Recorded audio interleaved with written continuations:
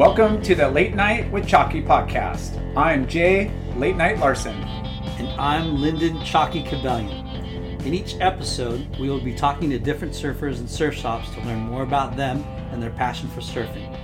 We will be diving deep into their experiences as well as their involvement and contributions to their local communities. Be sure to check out our website and Instagram feed for updates on future shows. Thank you for your support, and we look forward to sharing these great stories with you. And now a word from our sponsors. Yes, we got sponsors. First up, FuWax. the best wax in the game. This stuff is so sticky and grippy, you'll never slip off your stick again. Ever. Ever. So go to your local surf shop. And make sure they carry it. And if they don't, Demand it. demand it. You'll be stoked. Try it out. Our next sponsor, Bonsai Bowls. Oh. I know a lot of our listeners have had one of these, and if they haven't, they're going to now. They're missing out. They're missing out. It's a healthy, delicious, Amazing, fresh acai bowl with tons of fruit and organic ingredients. they've got 5 locations in Southern California, From Huntington to San Clemente and all in between. 2 in Hawaii. 2 in Hawaii for those on the North Shore. And, come support these guys. They have amazing acai bowls, and they support the West Coast board riders and a lot of the surf events up and down the coast. And they've made it a lot easier to get them. They've got their own app now. That's right. Go to your app store and download Bonsai Bowl app, and you could pre-order, prepay, and just go pick up. Cut through the line. And for our listeners of the Late Night with Chalky podcast, You're going to get 15% off your next bowl. a 15% discount off Yes. Bonsai Bowls. That's insane. So make sure to mention the Late Night with Chalky podcast, and you get 15% off That's at right. Bonsai Bowls. And one of our other favorite restaurants, Oh! Caliente OC. Caliente Southwest. .com. They offer healthy Mexican-style food with local organic ingredients, Family owned. family-owned. Their phone number is 949-515-0909. And our listeners get... 15% off there as well. Yeah. So mention Late Night with Chalky podcast and get 15% off at Caliente OC. And both these guys are great at catering events. So you could use them for a shop event, corporate event, birthday event, wedding, all of the above. They love to party. And last but not least, we are super stoked to welcome Oloclip as a new sponsor of the Late Night with Chalky podcast. What is Oloclip? They make the original mobile lens system for your phone. So these can make clips that hold the lenses, the cases that are designed to make it really easy to get the clip on the phone. So check them out at oloclip.com. And for all the Late Night with Chalky podcast listeners, they get 10% off. That's huge. Huge. So at checkout, the code is SURF10. That's SURF, the number 10. And you get 10% off Oloclip. And you guys got to check out our Instagram. We're going to be posting pictures with these wide lens angles, fish eye, all kinds of cool photo options with your phone. And for you rich dudes out there, like Late Night, they do make lenses for iPhone 11s. What? Epic. Thank you, sponsors. Thank you. Friends and family, brothers and sisters, welcome tonight with Chalky Podcast. Welcome. We're sitting down with a good friend, Ripper, Sean Ward. Ex-Ripper. Still a ripper. With Come on. Ward Management, but now he's part of the family V2? V2.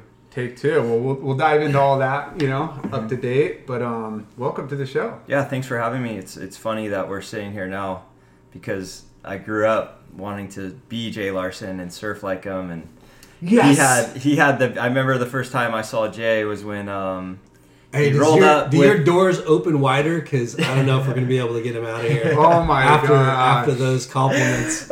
He was with Rizal. This is back when I was probably 16 or something, and I heard his name. I knew who he was, and then he rolled up in a BMW. So that was a huge deal at the time. It was a BMW wagon, and I was like, "Oh my god, this Not guy's a monster truck, huh? This guy's got a BMW." And then he Listen had to Dr. Dre, probably. yeah, he had some Dre going or something. And he had like 3 brand new boards in his car, and they were just like, I was like, "Okay, this is what it is right here." This is And what you I were wanna how do. old? I don't know. It must have been like 16, 17 when I first like actually like was seeing Yeah. Jay. Started, You know what I mean? I knew who he was, but I didn't I wasn't surf with him. when you were like young in that your guys' kind of group. I was kind of not around that Traveling, much. yeah, you that's know. true. So So- come and go. So take us to the very beginning of your surfing experience. How old were you when you started, and who got you into So it? surfing was like my brother. I have an older brother that's 3 years older than me, and him and his friends surf. It was like my brother, Ryan Carlson. It was like all these like just like Huntington guys. Jack Yeah. Olson, you guys probably remember Yeah. Jack. And Yeah. they we lived at 21st Street, Huntington, and we would surf the cliffs. We actually surfed Golden West Street, and we'd surf Golden West Street shore break. I don't know how like we even managed to find like I don't know. So I stood up. I was just bodyboarding, and then my brother got into surfing. I was standing up on a bodyboard.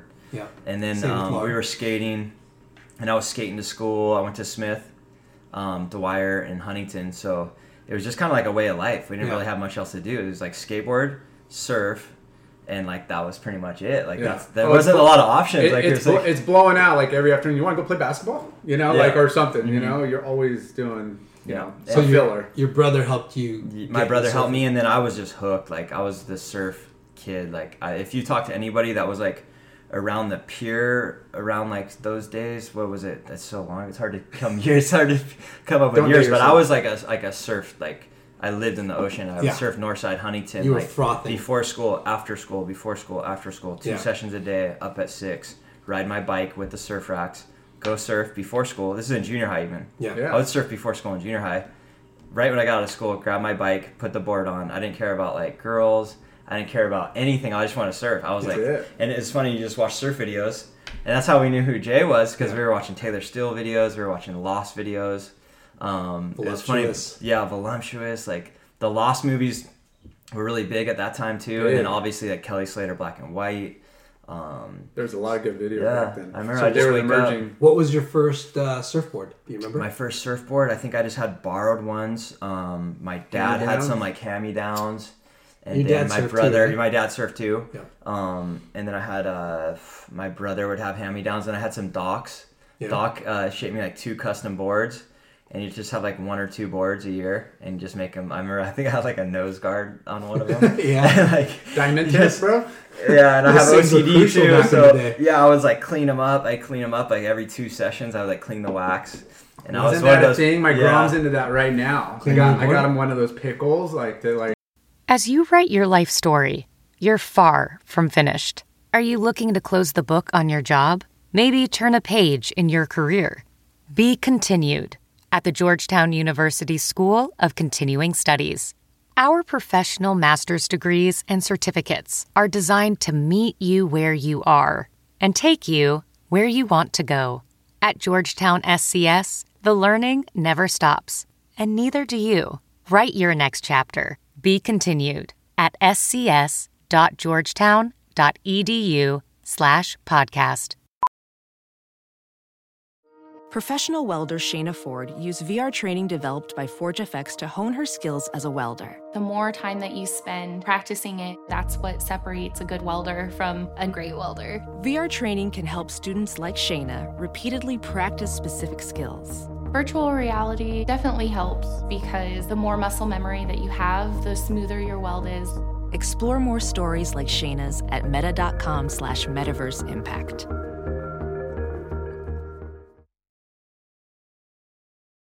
Yeah. Clean your board because he's Yeah. all oh, it's dirty, I gotta re-wax it, and I'm like, good on you. Do I mine don't- too. I don't Go change do the that. wax on my board after. Give him some. I good do it luck. like once or twice a year. Yeah, Such a you're dirtbag. bad. Yeah. Oh yeah, I've seen you got some dirty wax. I remember I seen you got a wax. You wax to the tail, right? I wax to the tail. Yeah, no tail Boo. pad. No tail pad. Oh my gosh, Boo. it's so funny. So, obviously, you got really good. When did you? Start competing. Yeah. I don't know if I got really good. I was just like, it was when I met. It's funny because you had Timmy on before, but Timmy Reyes and his dad actually really helped me out and understand like the next step because my dad lived overseas. My mom worked, at like a makeup store, like 9 to 5 every day. So it was like kind of like me and my brother. And then my brother was surfing, but he wasn't super into like the competitive thing. He surfed because he just liked to surf. So when I met Timmy and his dad, and they were kind of like, "Oh, you're pretty good. You want to like compete."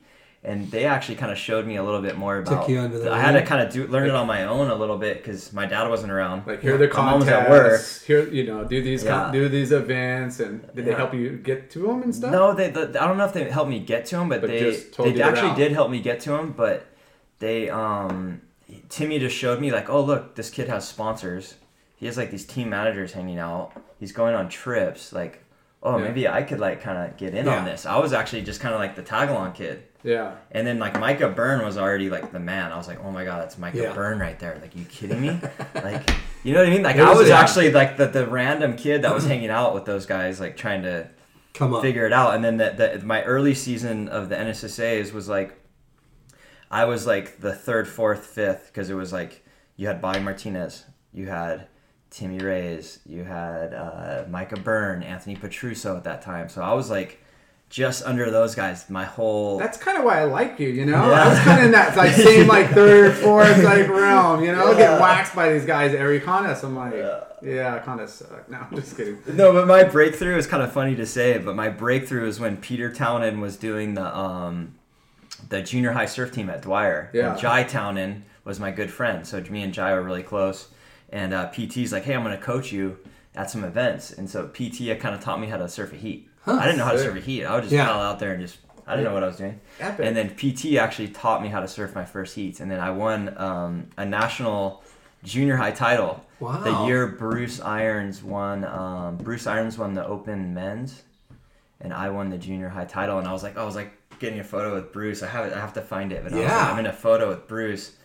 And like a couple other people who won, but I was like, oh yeah, like me and Bruce, we won the nationals. Like I was at school the next day. Something to say right there. Yeah, and it was PT was on the beach with like a towel, Yeah. And whistling, and he was telling me where to go because I never waited for sets. I would just turn the first wave I saw. Yeah. So he was like telling me where to sit and stuff. We still joke around about it when I see him. But that's kind of, and then Jai Townend. Make it to the outside. Yeah. Why are you turning halfway I'm still through? The same way. And then Jai Townend, the Townend family helped me a lot too. They were like, you know, PT knew the game in and out, and I would always ask him questions. He's done a lot for American, for sure. You know, amateur, professional surfing. Like, such a big influence on the industry. And we've talked to a lot of people. Competitive surfing and the sport in general. Yeah. He's a freaking pioneer. Yeah.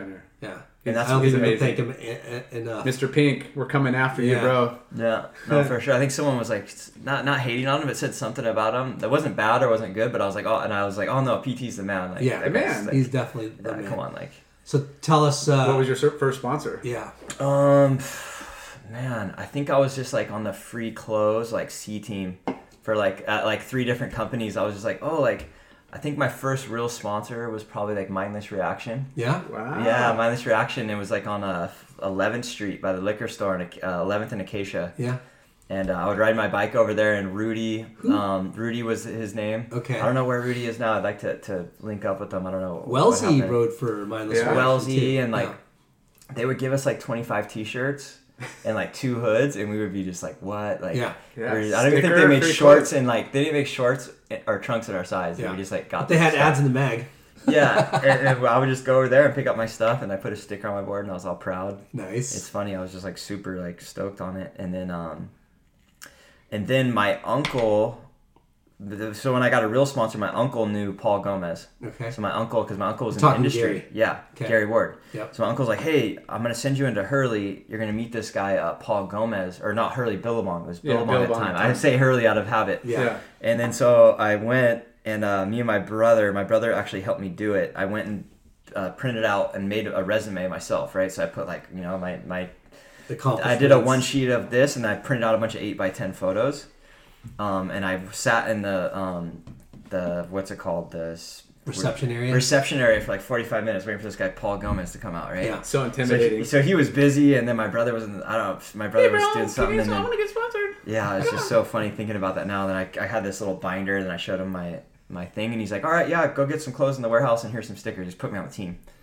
I was like, sick. I'm on the team. Like, it was right then. He's like, yeah, you're on. And he's like, sent me to the warehouse. I'm like going through the warehouse, and I had to build along on my board. And they made shorts in your size. How psyched were you? Exactly. I mean, Yeah. you had probably an out of body experience when he said, "Yeah, go to the freaking warehouse and grab some shit." Oh, 100%. Right? Like, yeah. Like what other kids, what other youth sport are you getting kickbacks like that? Like free clothes and stuff? None. Skateboarding. Well, no, I mean, I mean, it's meant more collegiate, like traditional sports, like to go. You don't do that in soccer. You don't do that in baseball. You don't do that. There's no like NCAA regulations in surfing, right? It's like, what do you want? You want like, hey, you want this, that? Like, there's no regulation. But to get some clothes, have that sticker on your board, and just be able to like cruise the beach, like the day after you go to school, you're like, "What's up?" But I think it raises the level of your surfing. Like you're like, dude, I got to rip now even harder because I got stickers on my board. Sean walks on campus like, "Yeah, what's up? Yeah, it's Billabong. I ride for him." Yeah. Oh wow! And then Huntington Surf and Sport too. Huntington Surf and Sport was one of my first sponsors. Yeah. Yep, HSS. And was it Ben Will, the team manager back then? It might have been Ben. Yeah, because they switched around a couple times, throughout the thing, and that was a big deal. I was like, hey, I'm on Huntington Surf and Sport. Like, what up, Sugar Shack? Yeah, Sugar Shack. The Turner is actually you fucking Huntington Beach locals, man. Yeah, you guys live the charmed fucking life. Yeah, but we were grindy though too, because I think now you were totally grindy, but you were spoiled as fuck. I look at kids now though, and I don't want to put them all in a box because there's still the kids that have that drive and stuff. But like, dude, I woke up at 6 a.m. on my own and put my wetsuit on and go surf. Like, I rode my bike like every day, like no matter what. I jumped on that bike and just went. You got to bring JJ over here, bro. Yeah, right. So. JJ Jr. needs to... Dad, my suit's kind of wet. Well, put it on. Dad, I need a new board. I just got a ding in mine. Yeah. Yeah, the Turners were a big part of my my childhood. Brandon Tipton. Awesome. And those were the guys I looked up to. It wasn't always the best role models, but they were really like... good people. They're great people. And they charged. And I would jump in Timmy Turner's Volvo. And like even one day, I'll tell a funny story. He handed me the keys, and I was 15. I hadn't had my driver's license yet. I only drove like a car like twice in my life, and he had me drive home from like Lowers, and I didn't know what I was doing, but I wanted to show off, so I was with Timmy. So Timmy throws the keys. He's a little older than me. I was like, okay, yeah, I got this. And I was just like, I don't even know how I got home. Did you even practice? Timmy's like, you're fine. I had drove like maybe twice in my whole life. I didn't have my driver's license. I'm driving on never on the freeway. I'm driving Timmy's Volvo. That's so Timmy though. He's just like, but not even on the freeway. He's right? like, you got practice this. on the freeway. Not a worry in the world. Yeah, he didn't even care. And that was the cool thing about the Turners. They kind of just like made you like a little bit more like gritty. You know what I mean? Like you kind of like, they like make you like grow up real quick. Dude. Yeah. Ryan Turner too. Ryan would take me surfing and stuff. He'd pick me up in this sick Cherokee. He had it like a Cherokee, and I was like, oh my god, this thing's like, it had like leather. And he put on like West Side Connection, like rap music. And he'd be like, no, say he was like smoking a cigarette, and I'd be like, oh, like I couldn't smoke because I hated cigarettes. I smoked a cigarette. I'm like, oh, I can't smoke a cigarette. It like makes me sick. So crazy. But those guys are just like the sickest when I was growing up. It was Tipton, the Turners, Flying Squirrel, Timmy Rays, like those are the guys. What's that kid's name? Ben Knight? Ben Knight, Ben Knight. Flying Squirrel. All those guys. Good call. Yeah. So those are all the guys I looked up to. I looked up to the bad and the good about all of them. Yeah. So you kind of get you down the. Nichols is a lot older than you, or Nichols was almost like two. He was already like I didn't like hang out with Nichols. He was way older. He was hanging out with Jay. Well, I'm way older than him, so I'm really old. Yeah. Let's not even talk about you. Let's not talk about back in black and white TV days and like single fins and. Lyndon surfs like Aki. He surfs like Aki. If you guys haven't seen him surf, did you hear that? Did you hear that, you guys? We'll have to get a filmer on him one of these days. So amateur surfing all through high school, right? Yeah, all through high school. I went to Indonesia. I kind of like just figured out trips. Hey, borrow. I learned how to get like actually all my stuff I did in high school, junior high, and all my surfing stuff trained me for what I do now because I was already managing it myself. I was like, hey, Billabong, how about you pitch in $1,000? And then you're already negotiating for yourself. So I was kind of negotiating these trips. And I'm like, hey, I'm going to give you these photos, and I'm going to like, Tom Carey's going to shoot. Yeah. Just stuff like that. And I was actually giving you this knowledge. Did you just? I was watching these guys. I was watching Jay and Micah and Timmy. Timmy was writing for like O'Neill and had Garth Tarlow like building out like full like plans for him. And he was going to Maldives doing like Timmy was out trying to qualify for the QS, and I was just trying to get out of the country. Yeah. You know, like they were so far ahead of like where I was. Yeah. Like I wasn't competing doing QSs and traveling the world doing stuff. I was kind of like going on photo trips. Yeah, and then I think I started doing. I went to the East Coast. So you went to the East Coast. What ECSC, Virginia Beach. They used to have Inglet, New Jersey. Yeah, it was like Belmar, New Jersey, Sea Isle, Atlantic City. Jersey's fucking amazing. Yeah, Kitty Hawk, and they used to have an East Coast leg, so it would be like you'd spend a month on the East Coast, and you could do pro juniors and you could do smaller QS events. So I got a credit card. Me and my mom got a joint credit card. My mom like credited the thing so I could share the credit card. So I just started going to these events. And I ended up doing like super good in a bunch of them. I was like, how old were you? Finals, semis, like 18, 19. Wow. So I hadn't even traveled the world doing QSs yet. I was just kind of like, hey, I'm going to do regional stuff and see how it goes. Yeah. And that's when you already graduated from high school? I was already graduated from high school. Okay. And then so I went to... And your motivation was to become a professional surfer. Okay. Right? But I had some sponsors. I maybe was making what, like $500.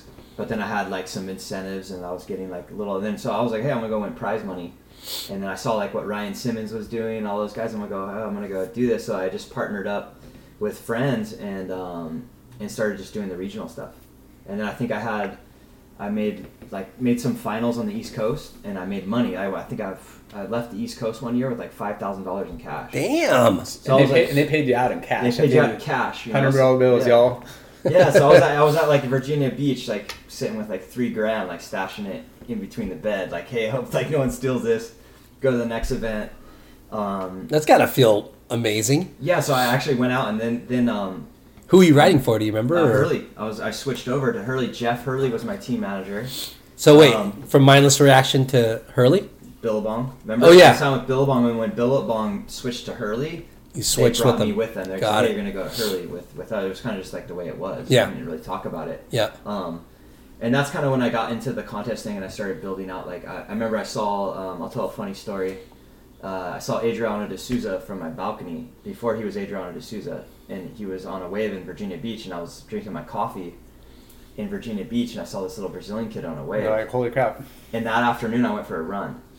So I was like, okay, hey, there's levels to this game. Like, this kid's gonna smoke me. Yeah, this kid just came over from all the way from Brazil to 1 foot Virginia Beach. Yeah. Yeah, so I was like, I guess I want to say maybe I was pretty far ahead on like, hey, I'm doing yoga, I'm stretching, I'm running, I'm jumping rope. All that back then. Yeah, back then, back in like you were already starting to train. I was super into the training because none of your peers are training, right? They're just partying and surfing. Yeah, I was like eating like chicken with salad and like just I was trying to like eat healthy, train. Like, of course I would... So you weren't following the footsteps of Jay Larson. Dude, what are you talking about, dude? I was ripped like a Greek god over there, bro. I was like at Equinox, like swimming in a pool or something. I remember I talked to him a couple... He said he was at some like high society place getting massages and stuff. I don't know. Los Caballeros. Yeah, that's some nice like place. I was like, some resort, you know? Yeah. But anyways, and then when I saw Adriano and like the level to it, I was like, okay, well, this thing, I gotta like really rev it up here. So I went like all in. I just like was like, hey, I'm gonna max out my credit cards. I'm gonna put my head down and I'm gonna make this surf thing work. And I think when it paid off was when I got second at Steamer Lane. It was a QS event. I think it was like a 2000. So it would be a 2-star at that time. Remember they had 1 stars, 2 stars, yep, all the way to 5. Yeah. So I did this which is an amazing contest to final in. Yeah, and then I beat Rob Machado in the final, and Kieran Horn won, but I beat Rob, and then Chris Drummy got 4th. This is when Drummy was still really... Drummy was Drummy, and then it was funny because Drummy was coaching me as a friend, because we were friends, because he was doing like the Arnett team or whatever, and then when it got to the semis, he's like, hey, I can't coach you anymore because I got to compete too. Yeah. I finaled that event with Drummy too, 1 year. What year was that? I don't know. Pete Mel won, Rufo got 2nd, Drummy 3rd, I got 4th. Lars should know all the finals because you could probably count them in one hand. For sure. With fingers to like spare. I only remember the good things. So and then that year, I actually got a contract with Hurley. Jeff Hurley's like, hey, we're going to get you a contract. And he gave me like, I think it was like $1,700 a month. Wow. He gave me because I finaled. As your salary. He's like, hey, you had a good year. You competed. I made a bunch of finals. Like I made finals in juniors, finals in QS events. And I kind of like came out of somewhat nowhere. If you didn't know, like if you weren't from my area. Yeah, you weren't groomed as you know, like youth, like this guy. I wasn't the Bobby. It was all about Bobby, Yeah. Timmy. Brett was still not even Brett yet. Yeah. And we'll get into that whenever you want to. But and then that's when I got actually like a real contract and I started my surf thing. I started with a credit card, full dedication, and then like making heats. That's how actually my career started. And mentally preparing yourself to be better than you could be, right? Because you saw the talent level of this Brazilian kid. You're like, you realize, man, my talent alone isn't going to get me what this guy already has. So you got to step it up in other, right? Like your fitness, your health, your mind. Like that's how you're going to beat him. Yeah, you know, 100%. not just through talent, but through surfing. Yeah, the whole mindset is I never wanted to lose based on physical, like not being able to be physical enough, being tired in the heat or just being winded or, not being able to miss a wave. Like I didn't ever want to have that excuse. Like, why did you lose that heat? Couldn't catch the wave. I couldn't make it, if you could wipe that out of your kind of like psyche and it's just strictly like ability and obviously catching the right waves, it makes it a lot easier. But that's you. We got phones ringing on the podcast, by the way. Yeah, it's my daughter. Voicemail her. Do you want to get it? No, for sure. I think it was a few things because I didn't have like technical support, so I didn't know what, and I don't think a lot of people did at that time. Yeah. You either had good technique or you didn't. My technique was horrible. I had like a few things I could do, but I didn't have like the right technique. I didn't know how to watch surfing properly. Yeah. You know what I mean? I didn't even know how to. I would watch surfing, but I would just kind of like. I didn't know what good technique was and bad technique was. I didn't have a mentor there. I never had like a coach or like someone telling me. So I just kind of would like, oh, I like the way Andy does this. I like the way Mick Fanning does this. And I kind of just like try and see stuff and then put it together. Yeah. You weren't watching somebody videoing you and rewatching footage. No, didn't really watching myself surf. I didn't. There's no filmers. Yeah. Like that's what people like. Lar hogged it up. All the filmers. I didn't have a filmer. I didn't. Silly Dave. You could have had Silly Dave, but Lar maximized his time. There was a couple guys. SK was a sick filmer, but I would only get filmed if I was surfing with one of the boys. Then I would get a clip or two, and I'd be like, oh my god, it doesn't look right. Yeah. You know what I mean? But I'd be like, okay, I'll like post this clip, or we didn't even post. You didn't talk about yourself. No. Yeah. If you talked about yourself on social networking, people would be like, what are you doing? Yeah. Like delete that. Yeah. Like you didn't promote yourself. No. Well, self-promotion was like the most like uncool thing you could ever do. Right. Just talk about something that you did. Which is totally opposite of what it is now. Totally opposite. For all the today, and I will ask that. Like how much harder or easier is it today to be a pro surfer? Well, let's keep talking about. Yeah, I mean that's Sean. one of the questions you got coming. Like so my career's almost done, so it's pretty short. So that East Coast tour, you won a contest, made some finals, came back, got a sick contract with Hurley. Then what happened? And then I was just kind of like, okay, I'm going to go to some QS events, right? I'm going to go travel. I didn't travel to go to a QS event until I was like 23 years old. Wow. I worked my way up through I was doing San Diego Pros, local regional Foster's Tour, Oceanside, East Coast. I was kind of like just regional forever. There was quite a few little you're lucky $1,500 winner purses and stuff. Mm-hmm. You're lucky you guys had that too. What was Waring's dad's? He was running the QSs at that time. Well, even HB Surf Series and Surf Series, right? Yeah, Seth and D-Ball was throwing. Contests. Where a local pro could do an event twice a month and make some extra scratch with not having to travel with a lot of expenses. Yeah, for sure. We need to bring that domestic tour back. Yeah. WSL. For sure. USA needs a domestic tour. So you got on the WQS. I went on the QS, and then I was surfing against like Taj Burrow and like gnarly guys, and it was like, okay, this is like I was getting smoked, but then I was like, I had a few events where I like did really good. I made like 8 heats in Lacanau, and made like round before quarters, and you're like, okay, cool, I'm doing it. But at that time, who'd you travel with? I traveled with Timmy Reyes, okay, on and off, but Timmy was on the CT already. Yeah, so Timmy was already CT guy. And it was funny because we're like, God, you are grown. so me and Brett Simpson was one of my travel partners. This other kid, Anthony Petruso. Yeah. And then Nathaniel Kern. Me and Nathaniel Kern became really close friends. And Nathaniel Kern was just like just a natural talent. He just had it in his blood, you know. Like he could do Air 3, he got a good backside. Yeah. Small wave wizard. So we kind of all would group up. We like 4 of us would stay in one room. I'm missing a few people: Jesse Merle Jones, Roy Powers. Nice. And they actually used to kind of all fight over who was staying with me because I was like I was always on the good program. I didn't always have the results. Sometimes I lost a lot of first rounds. I lost like first rounds like so many times, but I was always on the really good program. I was like up early. I was doing like yoga and like I think I was even doing like ice baths and shit. Wow. Before it was like, before now it's cool. Now it's trendy as hell. Yeah. Yeah. Me and you don't Timmy own a Cairo around here, you know? Yeah. Me and Ray's were doing like ice baths in his like bathtub up at his house over here, like in 2000, like whatever, 7 or 8. So fun. Yeah, we were I never have done that. We were doing like hot yoga. Yeah, I was like. Lyndon does hot yoga, but for other reasons. Yeah, I was like, but no. Now that I think about it, we were like we were pretty holistic. You know, that's now insane. It's super commercialized, and it's like kind of I don't want to say trending, but it's definitely like super. But it's a good trend to have. It's good. Yeah. I mean, anytime you could promote like healthiness and keep people, you know, positive and doing right things, it's like I mean, you look at guys.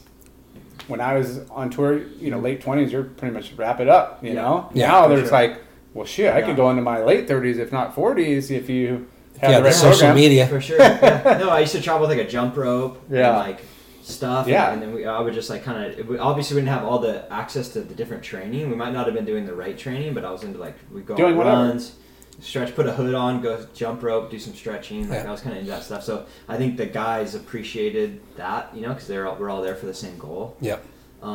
But so I just tag teamed with all those guys. It would be like I'd be with Merle Jones. One year we had Jesse Merle Jones, Bobby Martinez, and Bobby qualified that year. Bobby traveled with us that year. It was Merle and Brett Simpson on a couple of trips, and it was sick. Like it was so fun because I became friends with Bobby, and I looked up to Bobby a lot.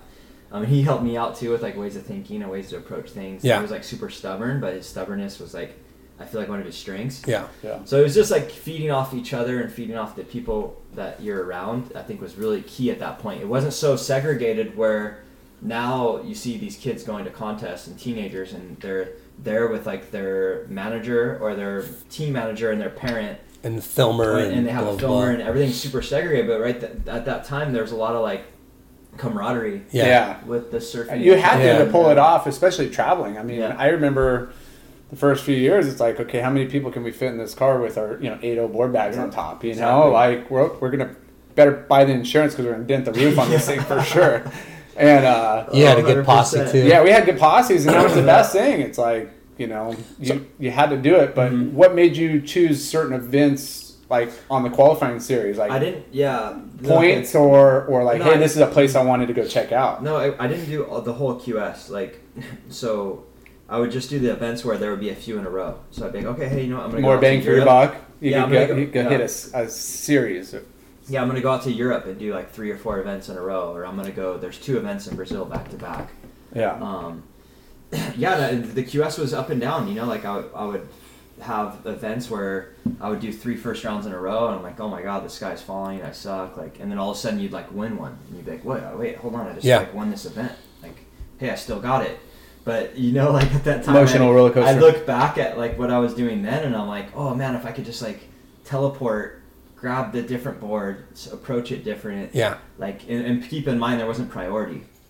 So like when the Brazilians got on tour on the QS back then, there was no priority. So if you didn't have a good start in a heat, like they just pretty much like that back the 15 minutes. If your first 5 minutes of the heat didn't go well, and you weren't like a really good hassler, I wasn't like a good hassler. Yeah. Like you were skank. Yeah. Like it was gonna go. You had to grind it out or maneuver around. How long did you do the QS for?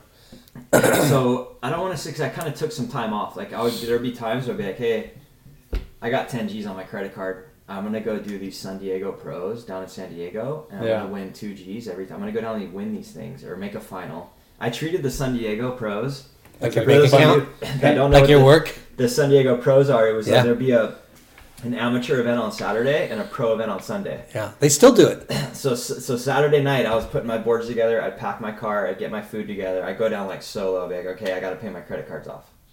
So good mindset to have. Yeah. Motivation. Like, that's pretty rad. So I'd win 2 Gs, and people are like, oh, you just won 2 Gs. I'm like, yeah, but it's going towards my credit card. Yeah, it's already spent. Out to go to Europe earlier this year. Yeah. Whatever. So that was kind of like my pro career. It was like borrowing money, dude, like Vegas every time. Yeah.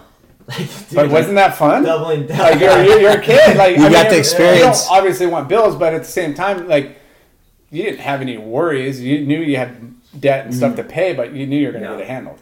For sure. Yeah, it's just like when this contest or next, but how funny? How funny of a situation is that? Yeah. You know what I mean? Well, not just you, but how many surfers in general and people, you know, in the real world always, you know, they don't understand like, you know, the pecking order, the contracts, you know, that youth get, the support system, and it's pretty raw. And we interviewed Daniel Norris, a baseball player, and he went straight to the minors from high school. He was getting $400 every 2 weeks. That's or $300 or $400. Yeah. Had to pay for his travel, had to pay for accommodations or whatever, and they had to move around. They competed all around. Yeah. So they did what you guys did. They had to pile in like 4 dudes or however many, and eat ramen and just get there and get it done. For sure, and I think people see the outcome, but they don't see the process to get to like where that is. And for sure, in those spots. The process is what we like to hear. Yeah. So you went, did the QS, got off, paid some bills, got back on. Yes, that was the kind of the pattern. And then all of a sudden, the checks and balances aren't fully matching, right? Like, you're like, oh shoot, wait, because you're not going to school at all. No, nothing. I was like head down. I was like, I'm going to be a pro surfer. You're in the bubble. You're looking from the inside out. You're not looking from the outside in. Yeah. And now you look at it from the outside in. I see people going through it today. And I'm like, oh, like, and I always try and give them good advice or just, if anyone, sometimes I'll just go up to them and just start talking to them. Like people that I know that are making that transition. Yeah. And I'll just tell them like, good job, or give them some kind of encouragement because they don't realize like, it's like their first job. And they're just like, oh man, like, what am I doing? Like, I should be surfing. I should be on the best wave. And like, we'll get into that the next chapter, but it was kind of like, you see so hard. Through, like, it's not about you, bro. Like, it's not about you at all. Like, no one cares about your wave. So what? No one cares that you got a barrel. So what was like your most accomplished contest result or win? What was your favorite? My career, like pinnacle of my career was the like pretty much the end of my career. So by the time I think I was like ended with a bang. Yeah, when I was 27, I had made some finals overseas, and I made some finals. I finaled in some QS events. I'm like, hey, I finaled at Lowers. Like, what up? CJ Hobgood won. I made the final. Like, what's good? Like, I made the finals in Europe. I was like, dude, I just made a final in France. Like, what up? Like, there's a lot of losses in between those. You know what I mean? I had a lot of record, but when you're on, you're on. Yeah. So I was able to make some finals, and then in 2008. After I made the finals in 2007, in 2008, I'm like, hey, I'm going to go all in. Like, I got super into, like, I was, like, reading books. And just, like, I was super into my whole program. And I was, like, obsessing about it. And I was just, like, fully, like, almost like a ninja samurai style. What books? I read Mind Body Mastery. It was, like, a book about, like, understanding your, like, your food you eat and, like, understanding your body. And it was, like, this cool concepts to think about. It's basically, like, you make your own diet based off how you feel after you eat the food. And just like real simple stuff, and like you kind of keep your own journal about like if you do this training and then you do good in your sport, then maybe that's the right training you should do, or just simple things, self-awareness, like self-reflect. Mind Gym, this other book, Mind Gym, it was just kind of taking you through like cool chapters and stories about sports and how to like just like simple sports psychology stuff. Yeah. So I was reading, and then I was just in a good place as far as like. I was like confident, and I had like one really good Mayhem board. I had this board, it was like the Speed Demon 2, but it was just 6'1". I was riding a board 6'1", I'm 5'10".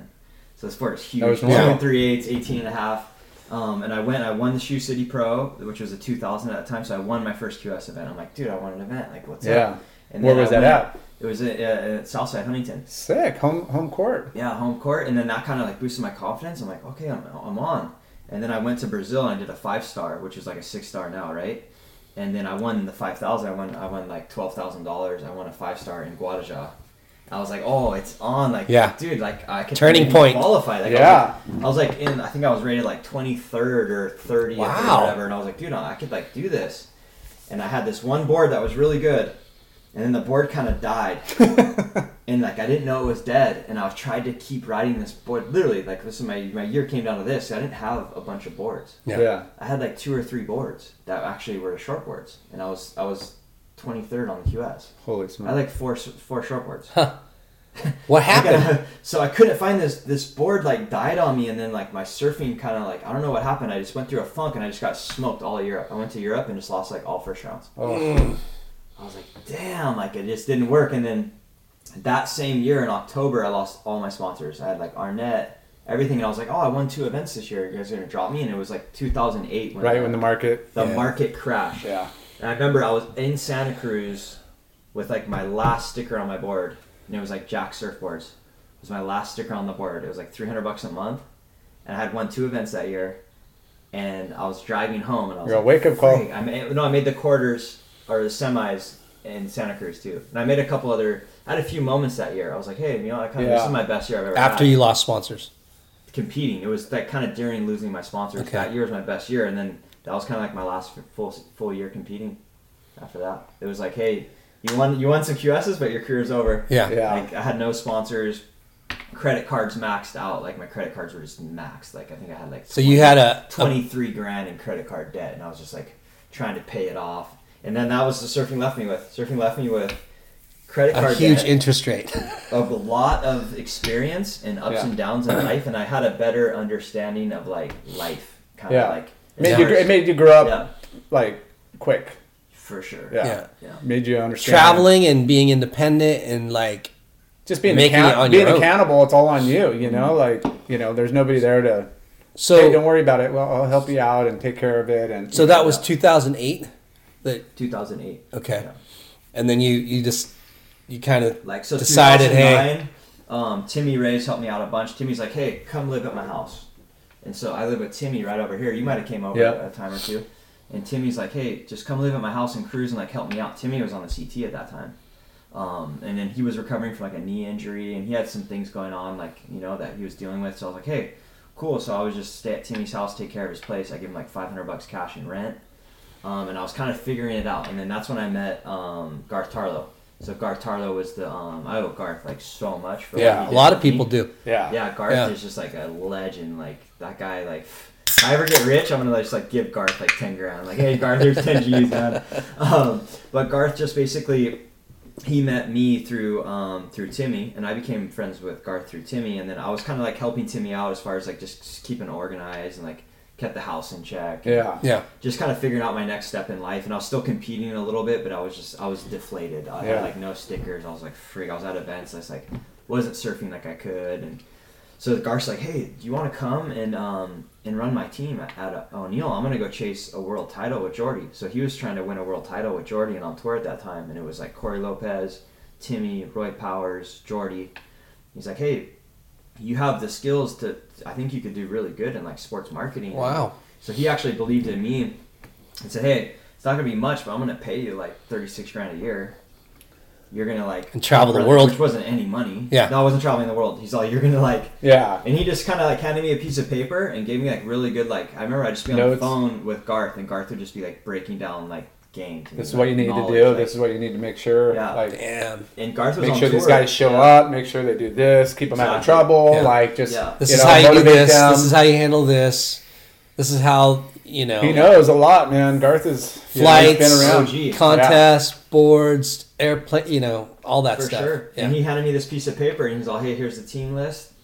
This was in like 2010, I think. It was like the start of 2010, like January. And he said, hey, I'm going to Snapper in Oz with Jordy. You're going to meet this guy, other guy, Sean Moody, that was the marketing manager. He's a really nice guy. Not Sean Moody, the surfer, but he's like a super nice guy. Yeah.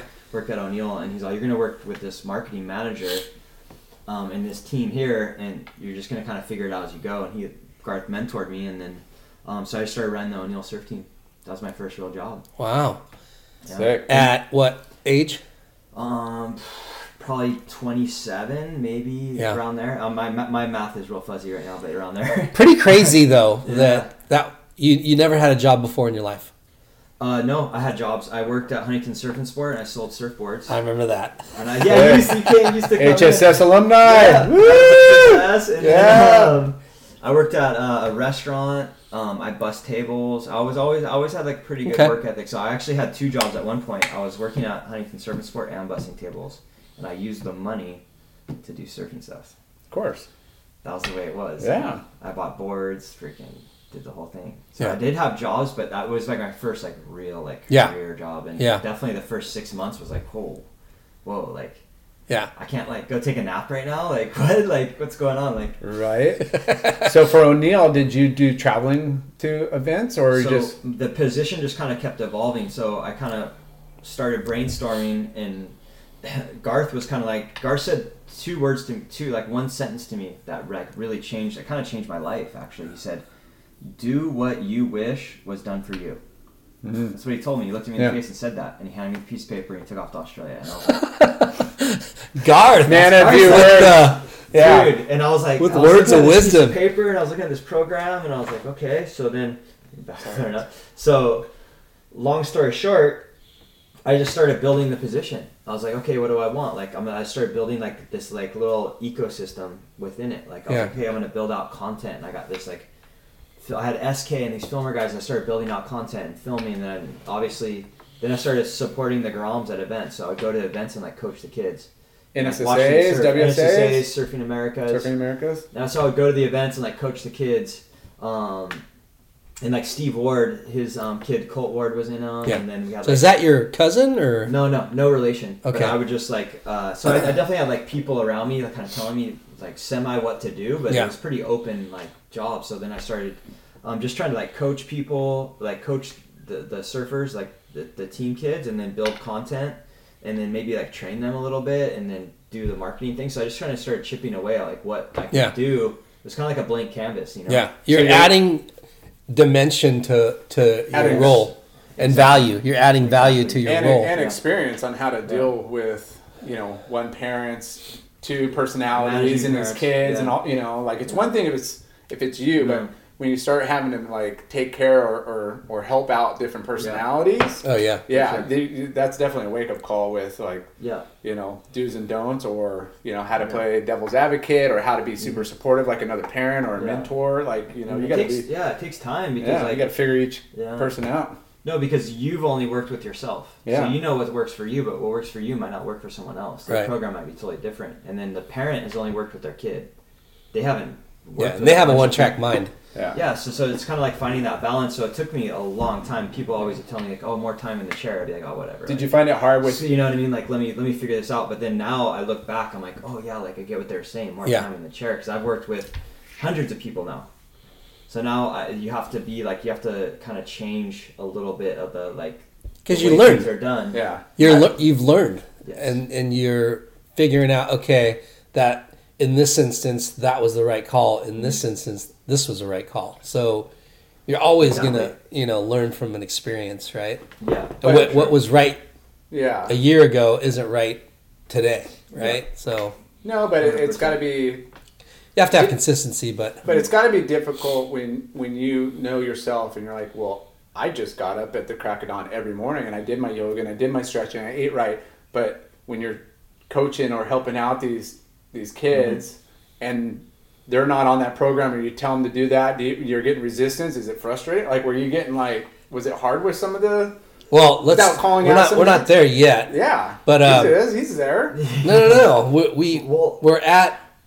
He just started being a team manager for O'Neill. We're not. Well, we can connect those together. It's like how long was that position? It was it was more of if. The number one thing I learned from when I was at O'Neill is like, dude, hey, I'm gonna like coach Kei Kobayashi at 12 years old at an event, and like I'm gonna like put in work for this Grom, but then I'm also gonna like be with. So you gotta humble yourself. You gotta put yourself second, and that was a big thing that I learned. It's like, hey, it's not about me. I get my ego off how good the people around me do. Yeah, that's where my ego. I have an ego, but in a different way. Yeah, I have an ego based off. I don't need to be on the best wave. Yeah. I don't even need to surf. I don't need like a photo of myself. I don't even need to be on the internet. Yeah. I want my guys. I gotta remember that. Next time he's paddling and I'm on the shoulder. Yeah, but you know what I mean? Like, I don't, like, I get my accolades and my ego it's awesome. off how good the people around me do. So if I can make them better, then it reflects me. And that's where I got I took my competitiveness and I focused it towards my... And that's a good thing to realize early on, because if you don't, then no one wants to work with you.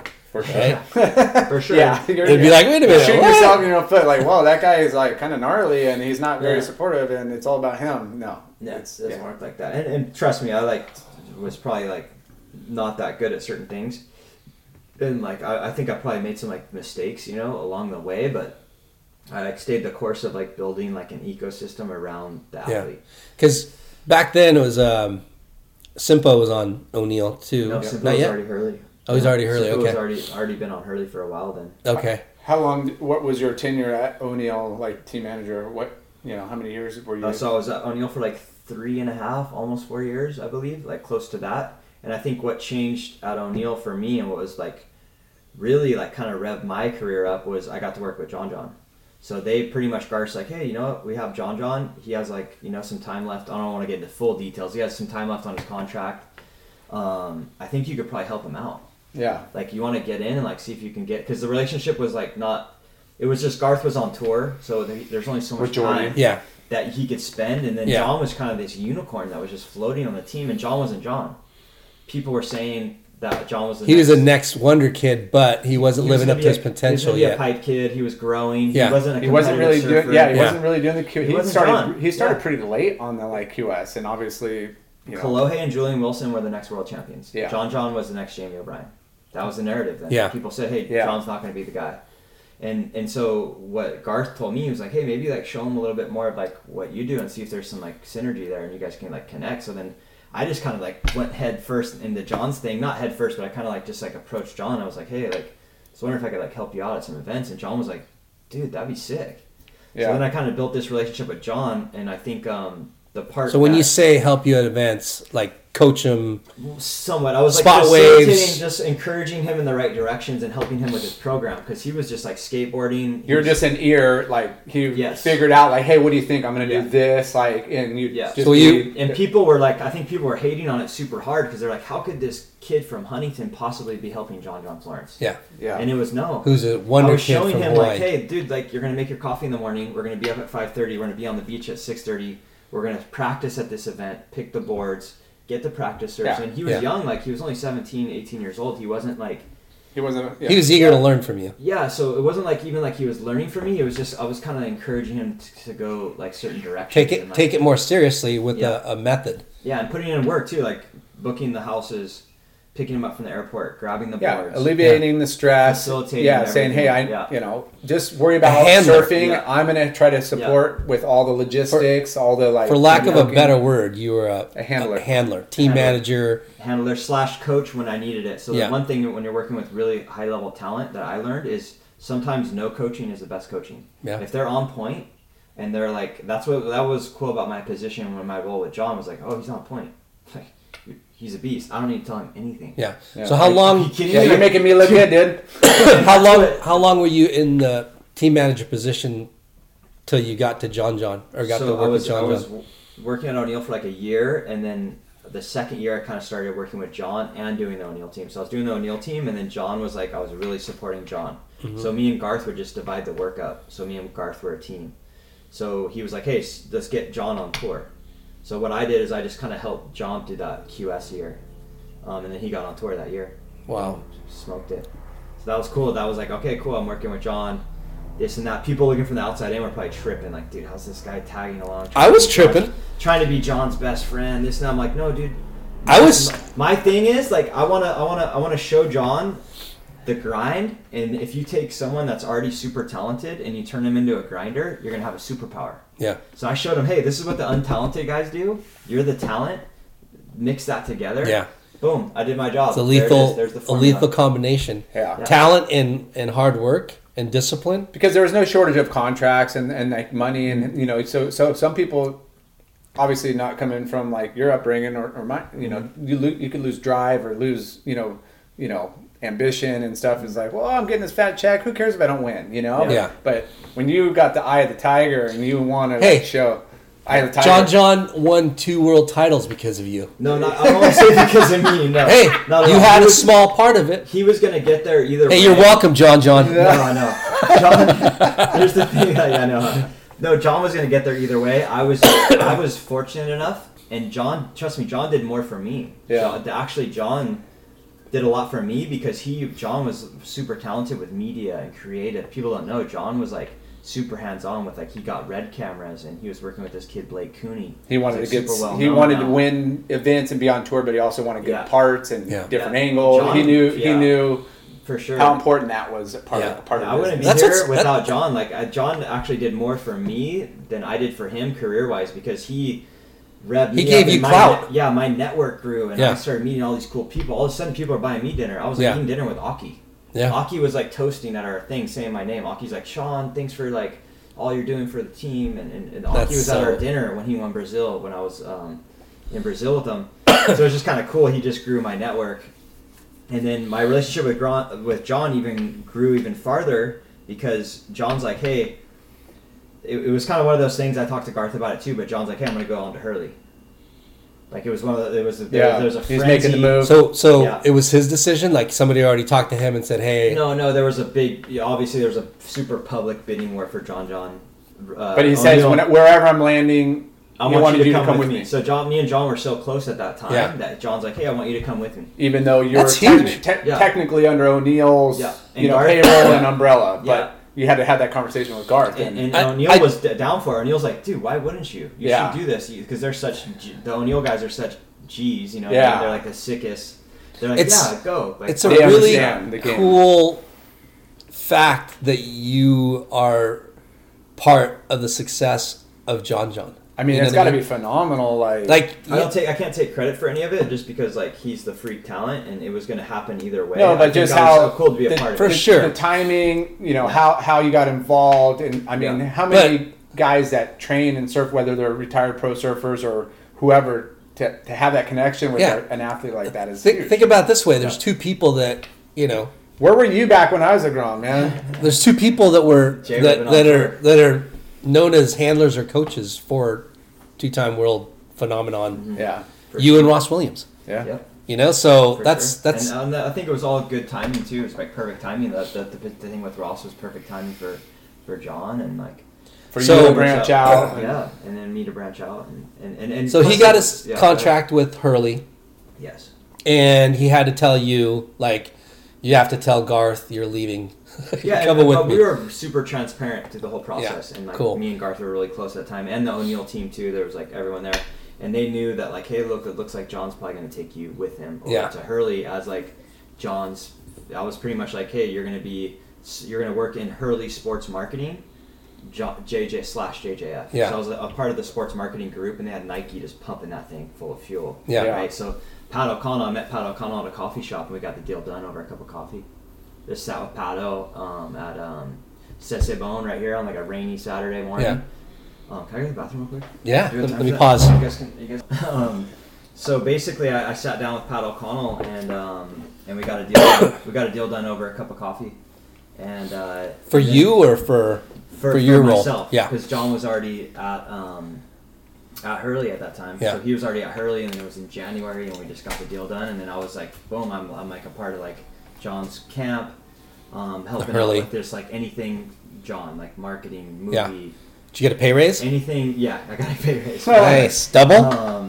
I don't know, no, not double, probably 30-40%. Oh, nice. Because I already had kind of worked my way up at O'Neill, where they were giving me kickers throughout the year.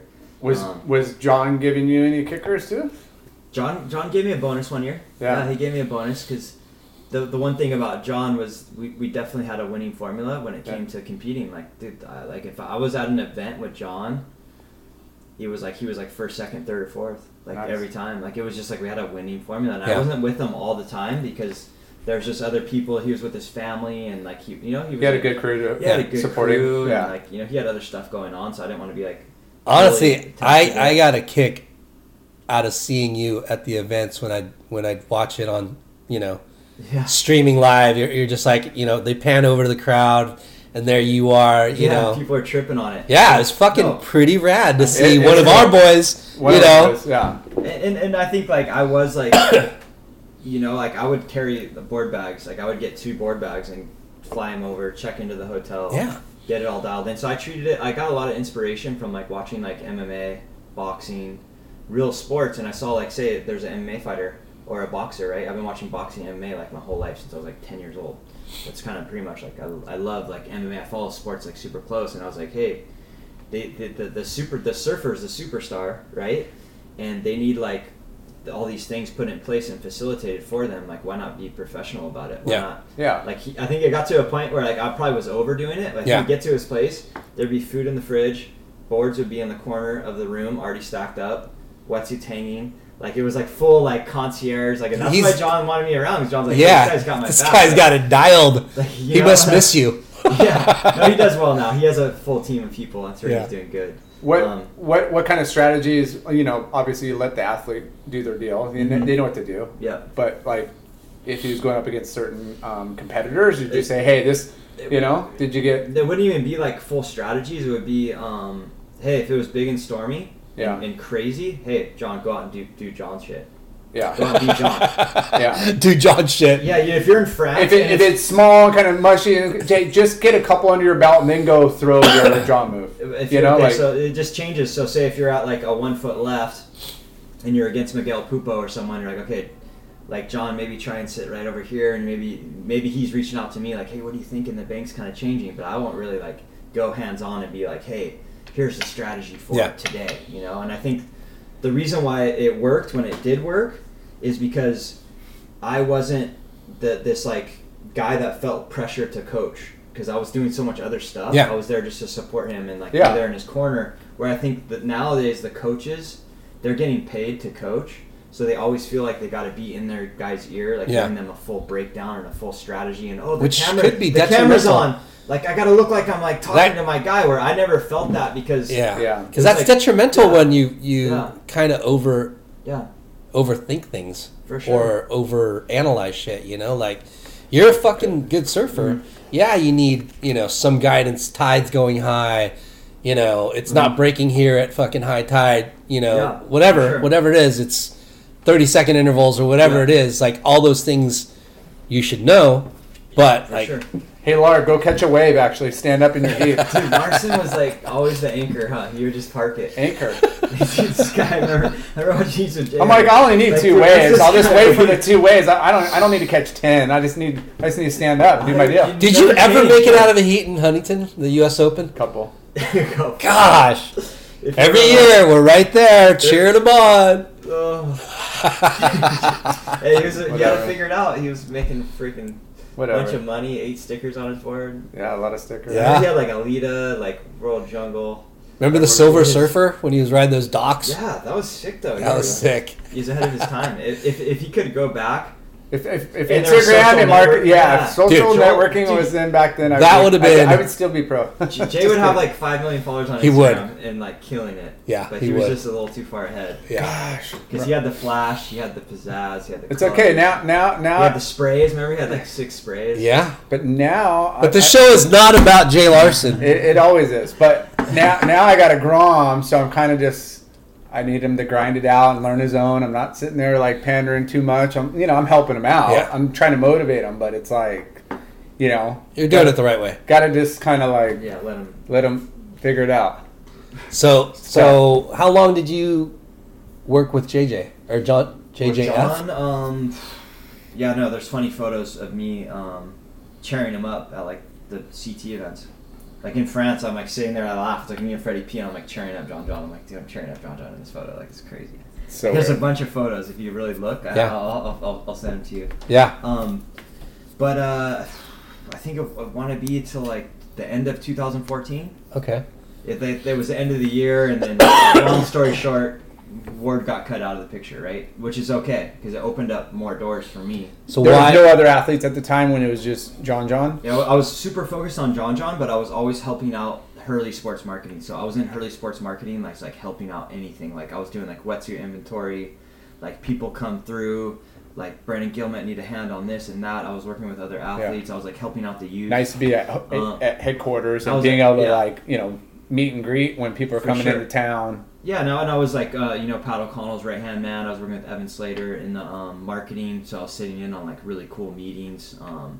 Learning there's the like biz. just cool stuff going on. Nike Yeah. was like coming in. There's Nike executives coming down, and like I learned a lot about like just like the levels and like creative work, and learn how to work like Keynote, and just I was trying to learn more skill sets. Yeah. And I think Hurley just set the standard on like athlete support, and then like creative, kind of they have this big creative department and like execution on marketing.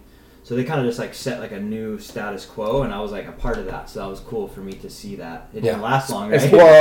Well, Pat, and I'm sure you were Yeah. involved, but just redoing, the event sites and the athlete hangout areas, and really giving them Lowers was the place that they kind of shifted it all to where it was like, whoa. Yeah, locker room, like locker food, rooms, like parking spots, proper food, and just having like plenty of all the little stuff that a lot of events weren't having. They really like raised the bar. Yeah, it was super cool. It was big for surfing and big for the athletes, and like I was stoked to be a part of it. But when the John job fell through, and then Pat was calling me. I hope I'm not revealing too much information, but I feel like it's okay now, right? Like it's talk about how many years ago was this? Yeah. So then basically Pat's like, hey, why don't you? Because Pat was super cool. He's like, hey, you need to stay with Hurley. Like, let's keep you on board. Like, but work with other athletes. Why don't you like start like? What do you think about doing something for the youth? And I was like, yeah, well, let me think about it. Let me brainstorm some stuff. So then I built this thing called Hurley Youth.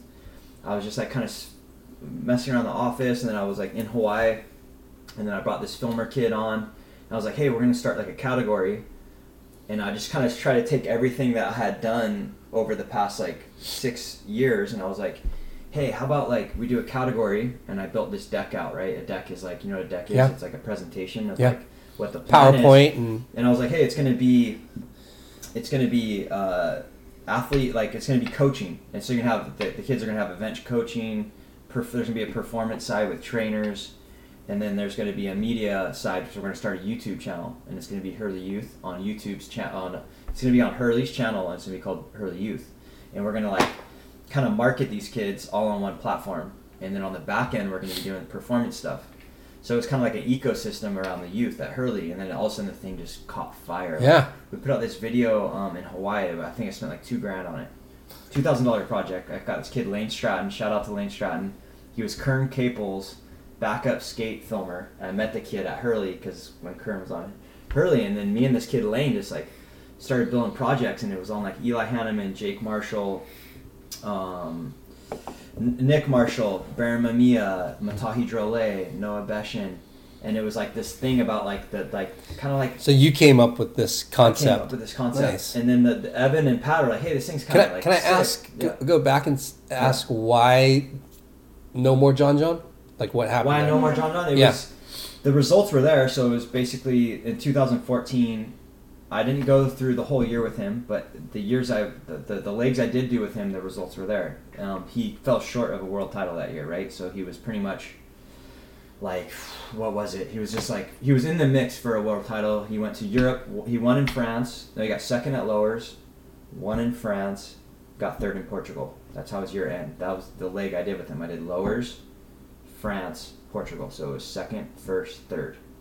And at the end, it just like, there was like some just like politics, Yeah. Yeah. Politics that are just like, you know what I mean? Like, Yeah. It was just like, Yeah. it was out of my control. The results were there, the formula was there, but it was just like one of those things that said And- like, okay, I'm just gonna like. And when it's important like that, like they want to see results. No, and- it wasn't because of like the world title. It was like internal politics Right. between like the camp and like people wanting to be more a part of John's Okay. process, and I was taking on way too much responsibility.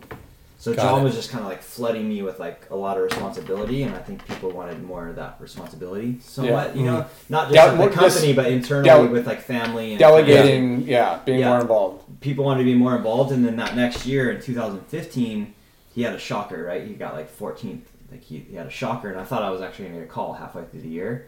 And then they ended up the next year, instead of me getting the call, they ended up delegating it out. Remember, it went like, oh, Bede's going to be here, and then they ended up using a couple different people. Yeah, And they different specialists at different parts spots, of the leg. and they just kind of, which was good. It worked. He won a world Yeah. title. But the year after I worked with him, he had a shocker. He got like 14th in the world. Yeah. So I was like, okay, shoot. Well, maybe they need to find the balance between like, if it's not me, it needs to be someone else. Yeah. Yeah. But no Which matter how good probably you are, you need someone worked in your out- corner at that level, you know? It all worked out in your favor anyway, Yeah. right? Which is amazing. But it's kind of I wasn't bitter. I or was angry curious about it to at all. know what led to that There was separation. John's thing wasn't as buttoned up. There was just a lot of people around at that time. Everyone wants Yeah. a piece of him at that time, Yeah. and a lot of people. Yeah, and wanted it's to stir for the me pot. all positive towards that whole camp. I'm still good friends with John. Like, obviously we don't hang out, but like I'm super close with the Florences, and like Yeah. those are like my people. Yeah. Like, we have a big part of history together. So, but yeah, no, it was definitely at the time it was like kind of funky. I was Yeah. like, fuck, the results are there. Like everything's in place. Like Yeah. right. let's keep this going. But it didn't work out. So long story short, the Hurley Youth thing took off. Like we did this. It wasn't easy, but we like did this little thing and put out this YouTube thing. We're like, hey, the future is going to be YouTube. This is before it was. I bunch love of YouTube. vlogging and everything. There's no vlogging. That's all I ever do is watch YouTube. Yeah, exactly. Still. Too. Right? I mean, I got on YouTube the other day for like an hour. Oh, I was like, shit. What am I doing? I need to get off here. How to fix anything. Yeah. I'm a freaking pro at everything I now. can't. You want to fix my? Oh, wait, let me open up my YouTube channel. I have a treadmill in the garage. I can't fix it. I tried to tighten the belt. YouTube it, dude. And no, I YouTubed it, and it was like, hey, you got to tighten the belt. So I got this thing, and I started tightening the belt, and it made it worse. I was Oh, like, no. Like, so I got to call. So anyways, I started the Hurley Youth thing, and then the YouTube videos just went crazy. Like 500,000 views, like 2.6 million on Facebook. Like Damn. we're surpassing like every Anything that marketing they've ever department in the whole surf industry. Our numbers were bigger than everyone at that time. Crazy. Hurley Youth. And it was Damn. about like we put out this edit of Eli Hanneman when he was 12 years old, and Eli was he had these rainbow boards and he was 12 years old, and he was doing like shove-its and surfing Lahaina Harbor, and he was real technical and small. We interviewed him, and we're like, hey, let's just throw this thing out. Yeah. Like we'll Just see how it ding, goes. ding, ding, ding, and the ding. thing just went to like 2.8 million on Hurley's Facebook. Holy It went shit. to like India and like China, Japan. Little Eli Phenom. Hanneman had like 5K on his Instagram handle. It went to like 20K within like 2 days. Wow. And this was like, so there's. We need to start filming. So then we started doing like all these videos on each kid, and I did like this profile series, and then on the back end, it was like I was like, hey, we're gonna win titles. Let's win titles. Let's win Surfing America. Let's win nationals. So it was kind of just like a full like ecosystem kind of around the athletes. Yeah. Well, the youth didn't Yeah. really. I mean, social media was obviously exploding, Mm-hmm. like it has, but they probably didn't know really how to promote themselves at that time. Nobody really knew Mm-hmm. the kind of downloads or views you would get. Yep. But these are just little groms, and I mean who's watching that? Other little groms. Yeah. 100%. It's all my kids watch. Yeah. They want to see what other little groms are doing. And I think sometimes in the surf industry, we're so close to it and connected to it, we forget that like when like Andy would come in town, or like Taj Burrow, or someone that was like that you looked up to, you'd be like, oh my god, that's like Taj Burrow, or that's Andy, or I think kids are still the same. It's just digested differently. Yeah. It's digested. It's on through the YouTube. internet. Yeah. Yeah. They have a direct line to people now where they don't have to wait until August when the US Open comes around. Perfect. Yeah. Yeah. That's a perfect example of it. And So Yeah, afterwards, Fish plate on the planet. Jay's looking at my Laird creamer I have over there. I have it too. It's so good. Maybe we should get him to sponsor the podcast. Dude, come on, Laird? Can I manage your podcast? bro, And like sell it? I'll be your manager. I just want Of 10, course. 20%. Let's do this. Is this we thought you'd never ask, bro. This is it. okay, guys? So I'm All on right. my second Modelo, and these guys are on their fourth one or third one. Lars on his Lars eighth. on- Who's counting? My back is so hurting. I'm like, yeah. I'm a lightweight, so. So where are we on my life story? This is like You got to the Hurley Youth. That blew up. that blew up, but there's obviously it was tough because there was a lot of I called this other thing called futures, and there was the kids that were going to become Hurley Youth, because it's hard to once you throw 20 kids all in one thing, it kind of dilutes it and it comes off corny, So Yeah. it's like, hey, like this is like a real Gotta premium. segment. Yeah, premium service, premium delivery. But then there's another category, futures, just underneath it. So I kind of bracketed it out, right? I kind of like A farming segmented it. system? The farming system for the Hurley For the so youth. underneath that was like, you're going to come up and you're going to graduate into the Hurley Youth. Yeah. That way it didn't get flooded. But there's for sure challenges, you know what I mean? Like I'm sitting here talking about this and that, but like, dude, in between that process and like parents and like, dude, people are haters. Like, always. Straight up, like So crazy. Always. people are just haterade all day and stuff. And then obviously, you know, there's like people can get, you know, there's maneuvering and politics in the industry, and Yeah. you got to really like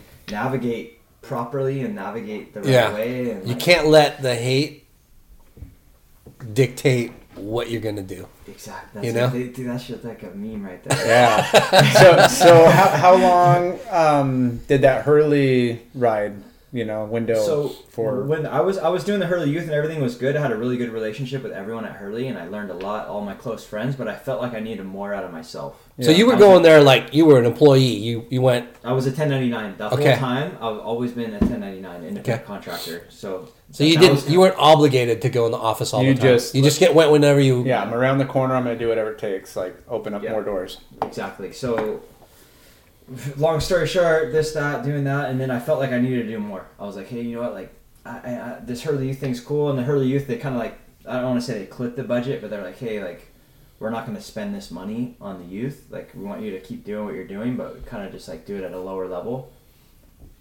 So it was just one of those things where I was like, okay, well, I'm going to kind of figure out something else, you know? And then so I approached them.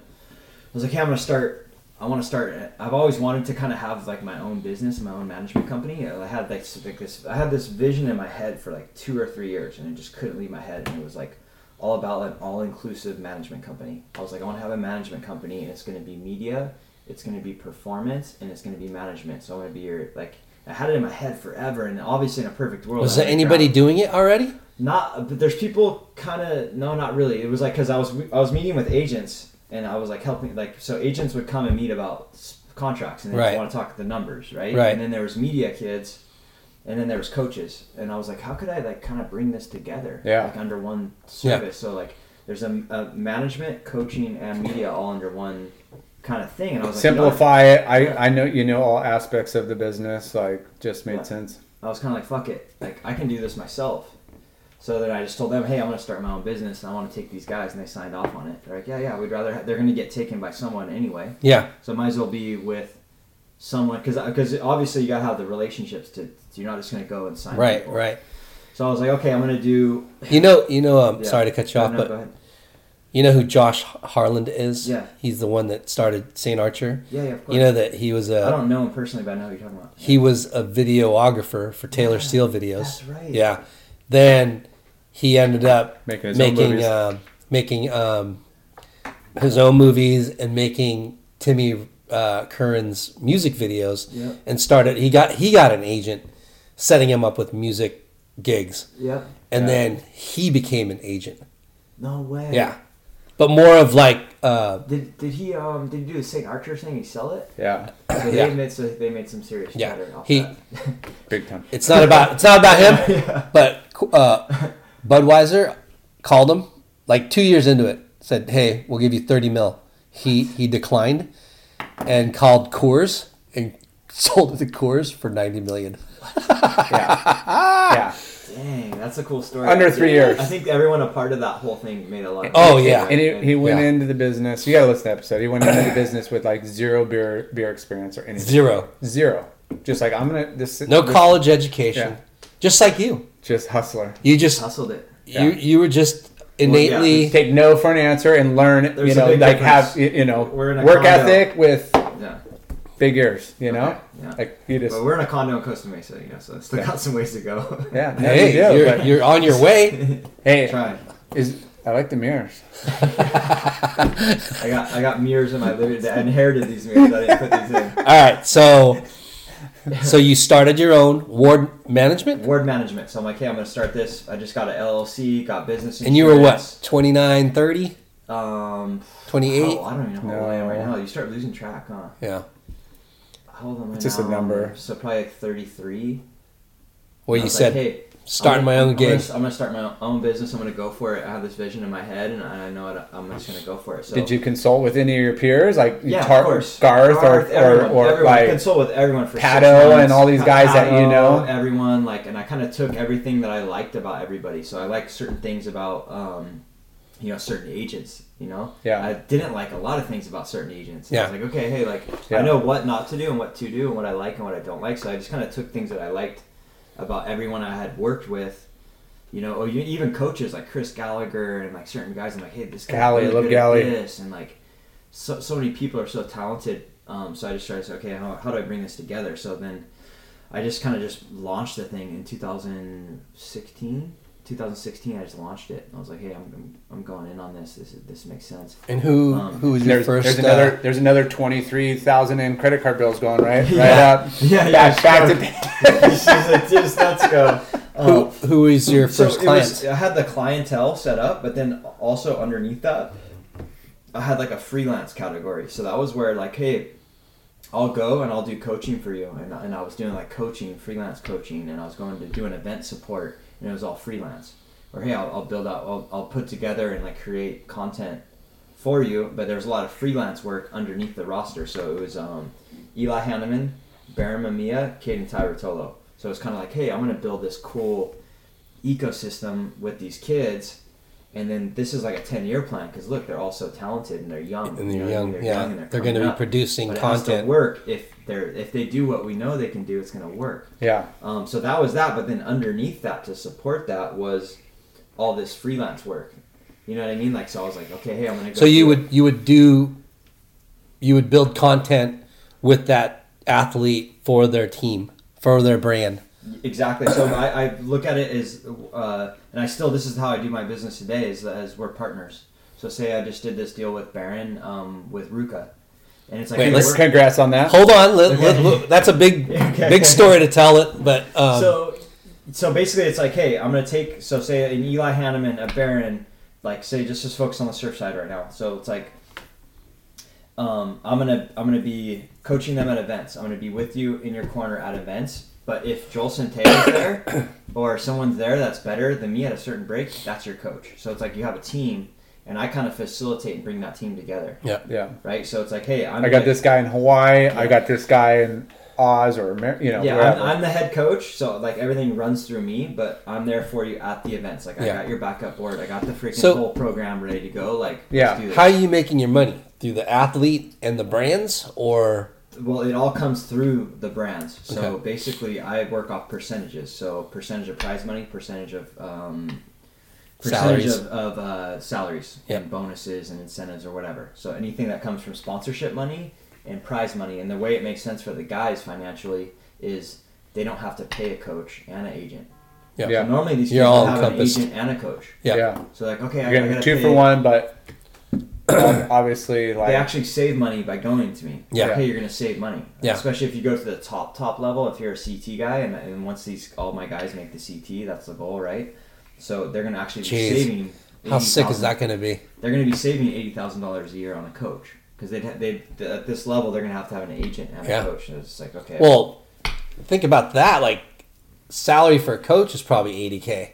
Right? Well, that's what he's saying. Yeah. Well, plus the travel, right? Like the coach isn't. You got to pay for your their agent and the percentage. You got to pay for. Yeah, you need somebody to make airfare, sure that your lodging, board, all that shit. So it's not just 80. It's like 150, 160 grand. Yeah. So I just came through the windows on the surf industry, like Death Row Records. Dude, just came through the windows. Yeah. I didn't come through the front door, dude. I just. Suge Knight. Yeah, and then also there's the business side. So. I do their contracts, negotiate their contracts, secure marketing opportunities, endemic, non-endemic, and then build out marketing, build out like projects, like media projects. So basically like, YouTube, social networking, sometimes I'll kind of put the projects together and storyboard them out with like, photos and slides. Damn, dude. Whole thing, but it only works at a premium level, and it has to be very tight. That's the sad part, because I'm saying no more than I'm saying yes to clientele, because it's like, say you take a kid that's from here and he's pretty good, but he's not making any money, so there's no money for me. That's what sucks. Yeah. So I'm only making like 10 to 20% of all the money coming through, but it makes sense only if it's premium. It has to be premium, so it has to stay premium. Yeah, your athletes have to garner the attention and the budget. Yeah. So, and then the product that, the content that you output has to be Maybe premium. Exactly. Maybe Yeah. you'll be able to tier it. You know, so maybe one of our listeners, you might get a young Grom that maybe might not be, aspiring to be a pro, but loves the business and stuff. So you might, you might be able to start a. Because tell us about ward management, right? So ward management. Because you don't just you're not just an agent for surfers. You manage other athletes, right? Somewhat, but I've kind of narrowed it down now where I feel like surfing is my, instead of spreading myself thin and trying to go and snooze at these other events, there's a lot of work and to that, you Mm-hmm. you can come in and I never want to be the kook. It's how how it is when someone comes in to surfing, they start going, oh yeah, I know so and so, and Yeah. you're like, dude, oh my god. You want to be authentic, The cleaner, the name dropper. You want to be authentic and Yeah. true, but give the same level of service and quality and be cool. Exactly. Yeah, So I'm be kind of cool. more focused on surfing. You know what I mean, I think Because you that's, were handling MMA guys. was trying. Yeah. So definitely it was there, but I was I kind of refocused Okay. the business model. Yeah. You know what I mean? Because I was like, hey, look, and obviously now things change. We're not there yet, but I've made some changes to my business over the past month or two. Yeah. So, okay, ward management. You Eli Hanneman, Bear Mamiya. Caden Tyrotolo, and then also I added in this girl, Bahine Fierro. She's top 20. She's second in the world right now in the QS. She's a Roxy girl from Tahiti, has roots here in California. So I brought her in as my girl. Okay. So hopefully Awesome. the goal, so the long-term vision with that just squad right there, I'm going to build out probably 2 or 3 more within that roster. Yep. And also obviously there's prospects. So I have a kind of a prospect list of people that I work with, but they're not officially my poster Under your my. But you might freelance Unofficial. for certain But they're reason just to gonna- get to know them and Yes. work with them a little bit and kind of Exactly. feel them out. So I'm probably actually working with more 10 people. I'm probably working with 10 people. The Marshalls, I work with the Marshall brothers. Jake Marshall, I go on the road with Jake Marshall. There's some kids around here. This kid Zeke Choi, I helped him out. I got him on Paizel, Hurley. So there's people I help out all over. Eli Olson. So I'm working with all these people, but the people that are officially my front line is kind of on my surf side is Eli, Baron, and Bahine right now. Yeah. And then I'm going to build it out. I'm going to have obviously build it out to more than that. Yeah. And right now, all those guys ride for Hurley except for Baron. None of them ride for Hurley. none of them do. Not now. Okay. At this time, yeah. Okay. But Wow. not now. No. I don't have no business with Hurley at all. It's kind of funny to think. And then keep in mind the vision there is Eli and Baron are top 10 CT, right? And then Bahine's top 5, top 10 CT. She has those kind of skills. You guys can look it up, but she's really good. So then obviously one more girl, one more guy. You have 3 CT surfers on 2 the men's girls. side, 2 on the girls. You have 5 CT surfers. That's the long term vision for the thing. But it takes some time because you can't just come in and be like, hey, I'm going to steal somebody Chloe, from over here. Yeah. you're gonna come with me. They already have agents. They're already in the game. They already have Yeah, you want contracts set. you want somebody to grow with you, somebody new, somebody that you could help. And you have mold. to tell the narrative. I've already created the narrative around each guy. So say with Baron, he's the badass older brother, came from nothing, worked his way up the pipeline rankings, and he's the whole package. He's the modern day AI. You know what I mean? He can surf small waves, big waves, airs, Chopu, pipe. He's gnarly. He could be maybe one of the best surfers I ever lived at pipe. He's right gnarly. there. Right there. You watch it live, he's the best guy out besides 1 or 2 other guys. He's right there with John, Jamie level. You know, and he's just turned 19. And then with Eli, he's been the chosen one, the prodigy, kind of the Nyjah level of a Nyjah when he was how he could do any trick any way. And Eli has that thing where he can do the Felipe Toledo moves with the Bruce Iron style. So he grew up watching Parco and Felipe Toledo and Slater and Medina all at once. So now we're getting the kind of okay, he's kind of going, I like this, but I want to charge. I want to surf pipe, but I want to do big airs with a good style. Yeah. So that's where I got a little unicorn with these guys. I got 2 unicorns, and that's why people are like, oh, why don't you just keep... I'm like, no, I have 2 unicorns. Yeah. These kids are unbelievable. Well, why would my philosophy in life is do a lot with a little. Yeah. You know? Yeah. And you can focus on a little. Like if you focus on too much, you're not going to do a lot. You know what I mean? You're going to be, instead of handling 10 things and be shitty at 10 things, handle 2 things or 4 things and be amazing at that, right? Yeah. No, that's a good philosophy for sure.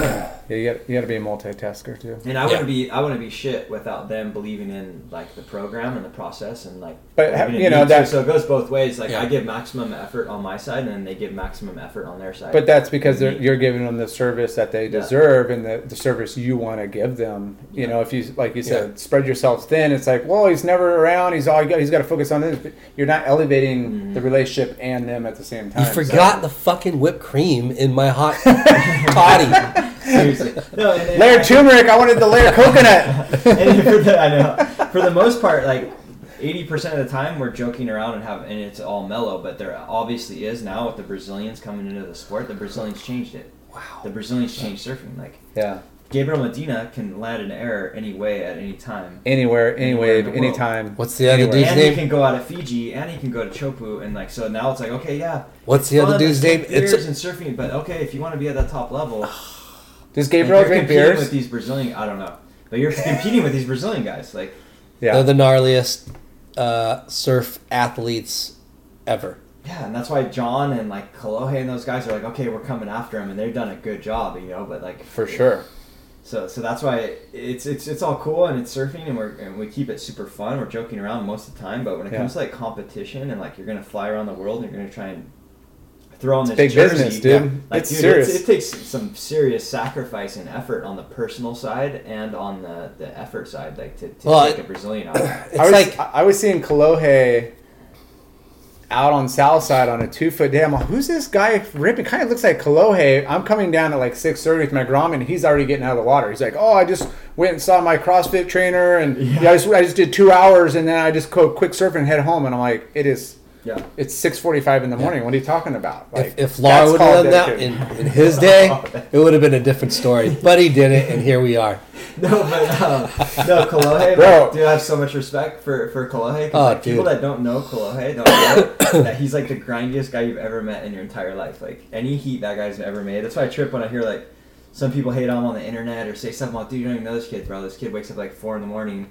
and like trains his ass off. Like it's not some like spoon-fed powder puff kid. Like he's like, dude, the kid's gnarly. Like he earned his spot. He earned it. You know, we talk about professional athletes and how there's not a lot of professional athlete jobs out there, right? Like the football league is 32 teams, right? Yep. Basketball's got how many teams?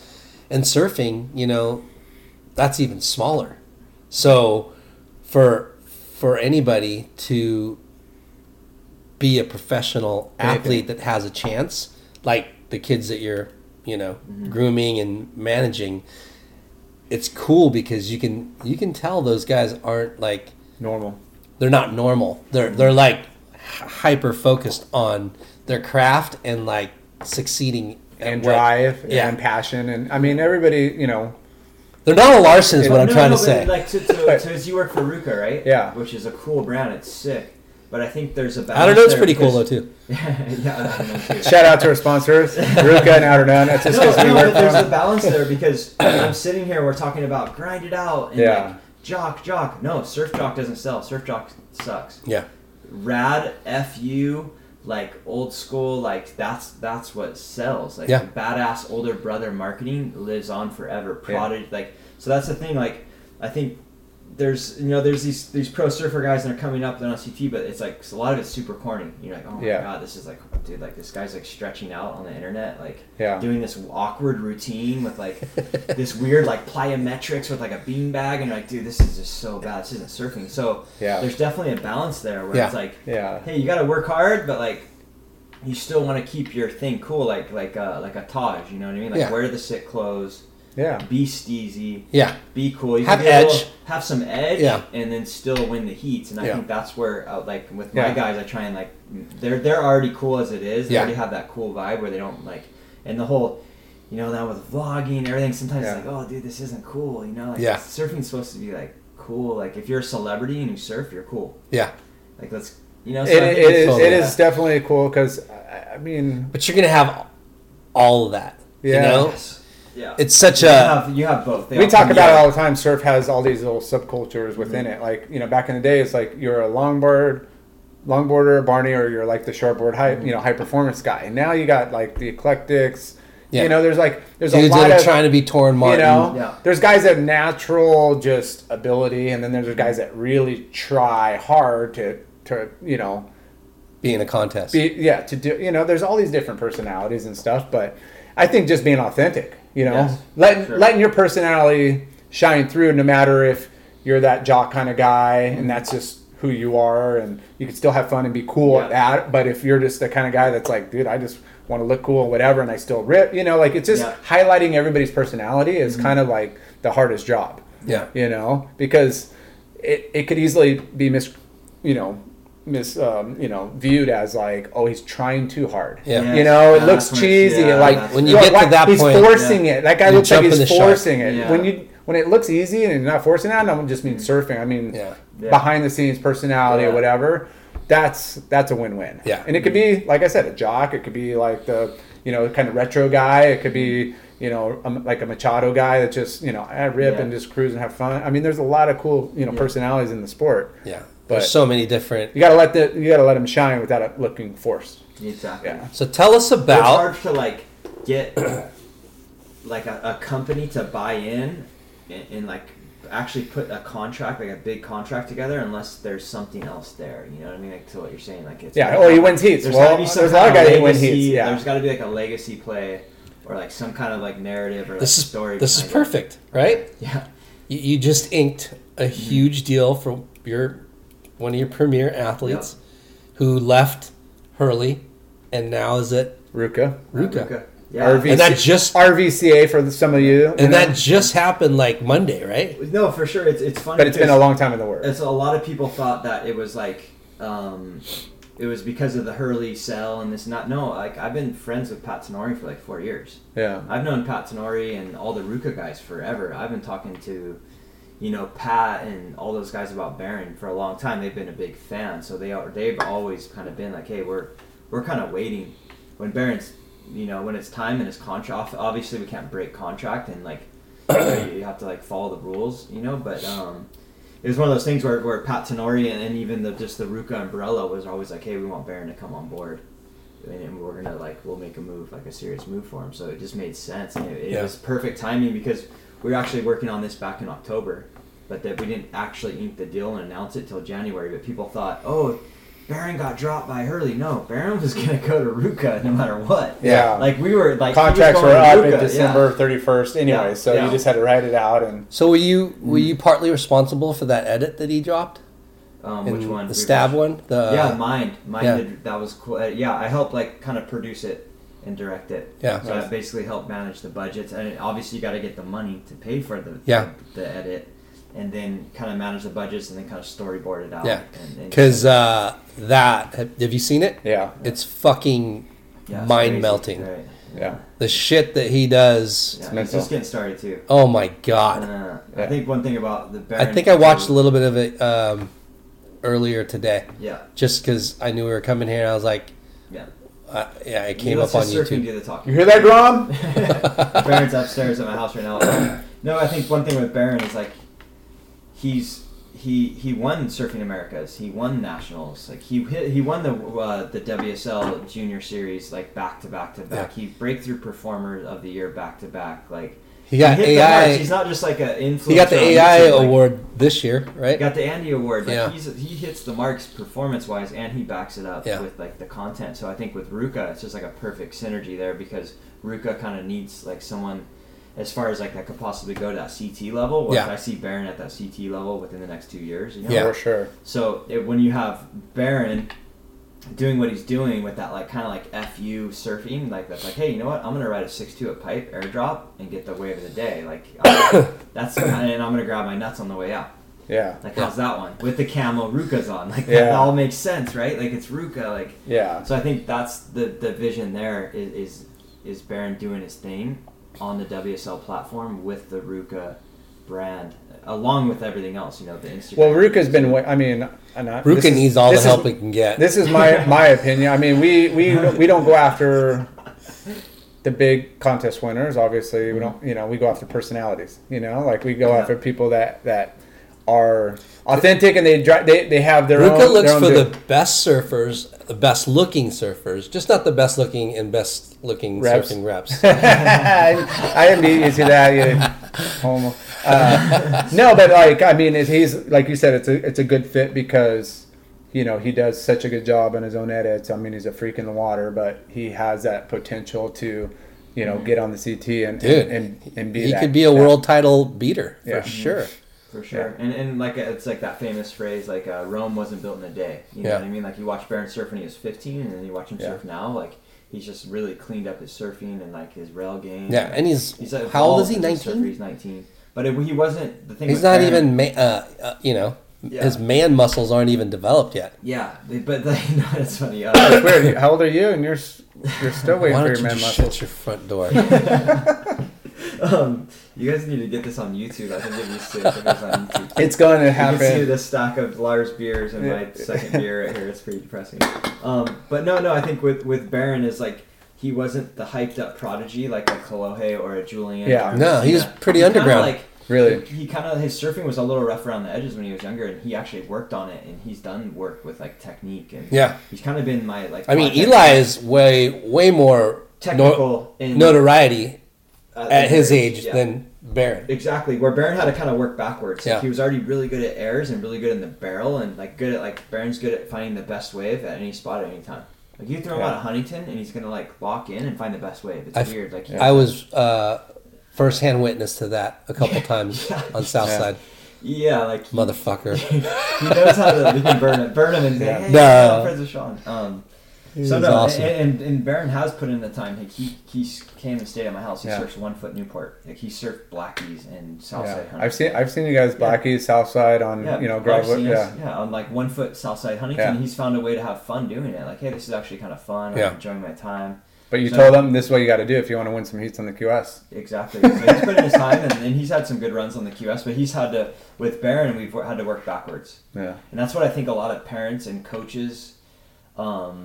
I'm bouncing around a little bit right now, but like a lot of parents and coaches, they want their kid to be like working with this coach, and he's going to get coached all the time. And hey, meet on Southside, and you're going to get coached, and you're going to get good. Where I feel like the kids need to have some freedom too. Freedom, like, you got to be freedom. Go out and try errors for a whole session, or go out and try rail hooks, or watch some surfing and get some inspiration. Off surfers, and apply your own style and your own thing. Because I feel like honestly, they need to go on mini surf trips up and down the coast with their friends. Because the kids that are ripping. They all go together and they're all pushing each other, in different spots. You can't just surf eyes in their world and you can't just surf. You got to learn how to surf every condition and every nuance of. Well, that's even us. Like to stay motivated and stay psyched. It's like you got to try different boards. Hey, I'm going to throw different fins in this board. I'm gonna go surf a different spot, even if it's half a mile down the beach. It's a whole new like sandbar and whatever. You got to stay psyched for sure. Yeah, for sure. And then with Eli, it's been a totally different. They're different personalities. Yeah.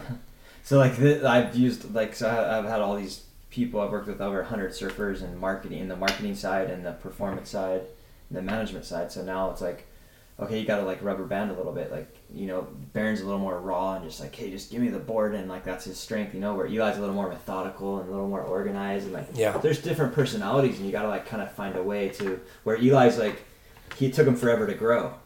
So with Eli, he was stuck at like 95 pounds, 5'3", forever. And I was like, he would go out, do a blowtail and an air reverse and get a 6. Some kid will do a floater and a speed float, and I was getting arguments with the judges about it. I'm like, what are you scoring here? That kid's doing what I was doing. Yeah. That kid, you're giving that kid an 8. I could do that. Down carve and like a speed float. Eli just did a backside blowtail under air 3 and got a 6. Yeah. And I don't want to get into the judging because I get in arguments with the amateur judges all the time. Not like bad arguments, but like healthy arguments where it's like, hey, dude, like, are you gonna score technique and like good like X Factor stuff, or are you gonna score like maybe meet in the middle, score both, and then it meets in the middle? Yeah. And so I'm always trying to, because you got to have the power, but if you score the big kid and you overscore the big kid always is going to win. Get smoked. But he's going to get smoked when he goes on the QS. And stuff. Stuff. For sure. Because the little kid is going to be way more technical. That's like my kind of where Barron was the opposite. He was the big kid that was getting overscored. So I've seen both sides. Like Barron was the big kid, like he was getting overscored, like not overscored, but like he would do he could just do like a hook. But he'd and throw a lot of water and get extra points. So I always encourage the amateur judges to kind of like score both. Score the little kid that's doing blowtails and air threes and getting super technical and in the pocket, and score the big kid that's doing the carve. Well, I mean, we saw it firsthand. What's crazy is going back to Chloe losing that first contest to fucking Italo on that aerial. I thought Chloe won. Yeah, I did too. Everybody. I did too, but because of that, if you go and rewatch it, and unfortunately, like they scored as a heat, and when you score high at the beginning, you know, you don't leave a lot of wiggle room towards the end of the heat. And, they overcompensated. And they overcompensated, and it just. Yeah, when you watch Chloe should have won that. When you watch the heat over, you're like, oh, well wait, the wind wave and. Regardless, Chloe had an amazing year, and Italo was the man to beat. It's his confidence, his aura, his everything. Like Holy even going shit. up to the under pressure, the last event. Dude, That was insane. You're not getting scored on those air land to flats at pipe. Like it might add an extra like half a point to maybe a point. You know, maybe if the judges are being nice. It's all about the barrel, the size of the barrel, and the size of the wave.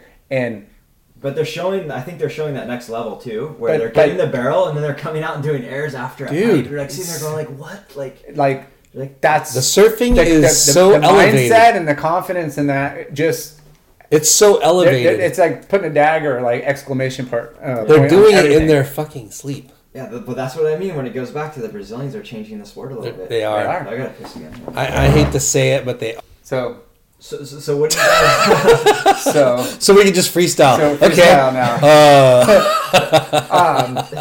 I mean, the question I asked earlier was, I mean, when we're in different eras. I'm older than you, obviously, but way older. The grind was, you know, not even QS, but before that, like amateur, NSSA, WSA, national team, blah blah blah. There wasn't really any junior contests, but we had the Bud Tour, you know, or PSAA or, you know, Panasonic Tour, whatever, you know, they kind of headliner sponsor change, but we had an insane like domestic tour, which you were speaking on like the East Coast tour you were doing in different events. But I mean, I just look at it as like, you know, the CT is, you know, mainstream, there's QS events all over, but how hard it is for kind of the domestic US kid to make a living or to have that stepping stone, like, kind of support system in America for surfing. You know, it's kind of like not a clear path like it used to be. It's a good point. It's really different, and because the money there used to be regional money. Yeah. Right, for regional pros all over, up and down the coast, across the country. Yeah. But I don't think they really have that local hero type. But just, I mean, going back to like, I was sponsored by Quicksilver from like 12 to 20 or whatever, and when I turned pro, it wasn't a lot of money, but like it was like Julian Sakon from like Santa Cruz. There was like, or there was Josh Mulcoy. Josh Mulcoy. There was like Pat Ma. You know, there was probably like a group of like 4 or 5 of us that were all in Quicksilver, but we were like that kind of California kid. Regional dudes. And we, you know, built, you know, like, hey, we're going to do the QS in America for, you know, a year or 2 or even longer, whatever, and kind of, you know, build from there. I don't really see that anymore. And I don't know. There's no, what contests are there in the U.S.? Yeah. And it's just that Shoe City thing that just went down. But I think it's going to come around full circle. I think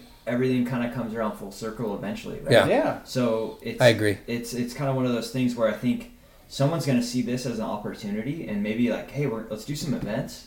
Yeah. And let's get some non-endemic partners. There's so many non-endemic partners, but it's going to take some effort. Yeah. And like you're going to have to drive it through, but I bet easily you could get like a Toyota and a surf shop and like a company and put on some really sick events and rev it back up. And I think it's going to happen. If Harlan Beer takes off, yes, let's get these guys to a beer company. Like surfing's cool and there's a lot going on. It's at the beach and I think it's just going to take a little bit more of like an effort from the WSL North America.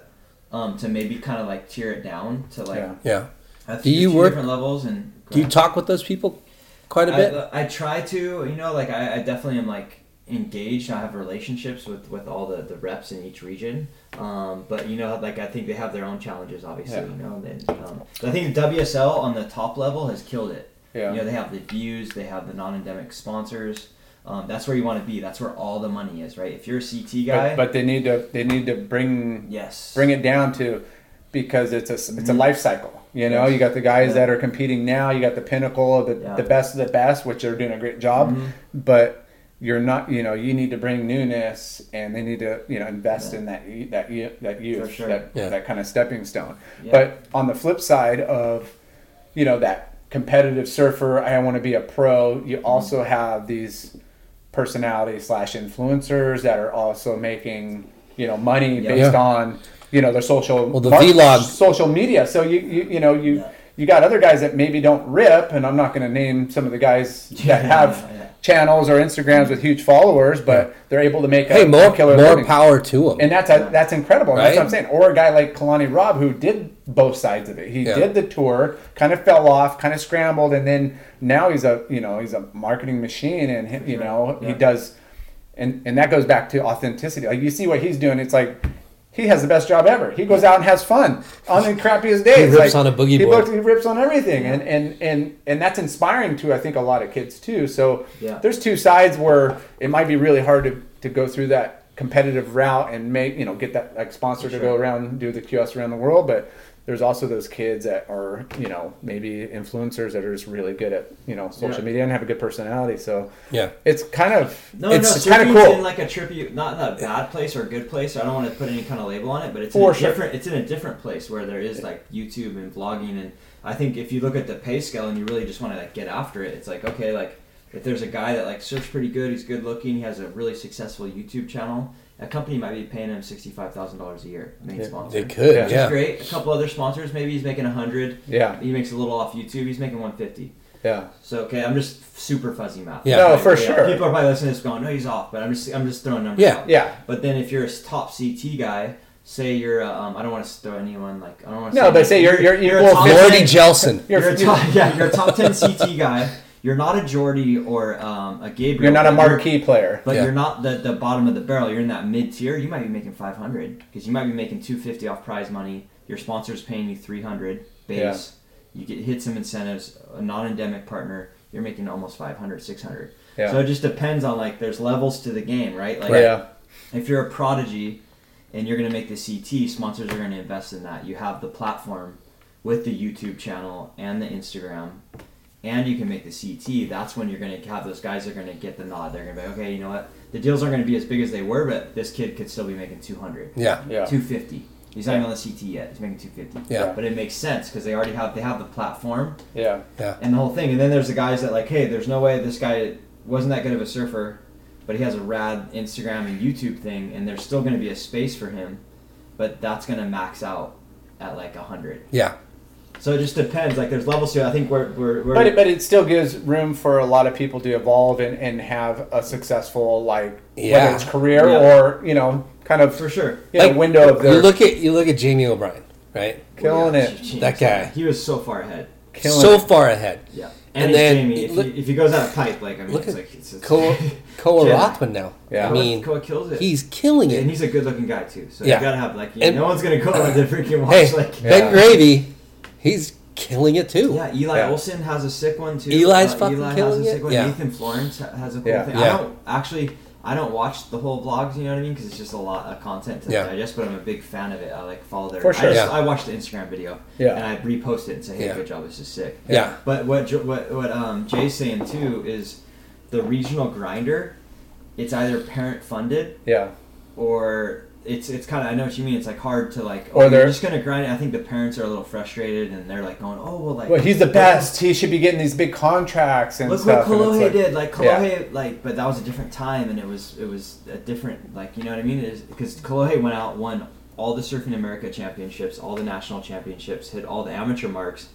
And putting out sick videos, and he was a prodigy of a professional dad, and timing and influence, and he killed it. They hit every mark and killed it. So now kids are trying to reinvent that, and the parents actually are trying to reinvent that. Like, okay, they're in San Clemente, they got the spin bike, or they got the electric bike. Yeah. They got a filmer.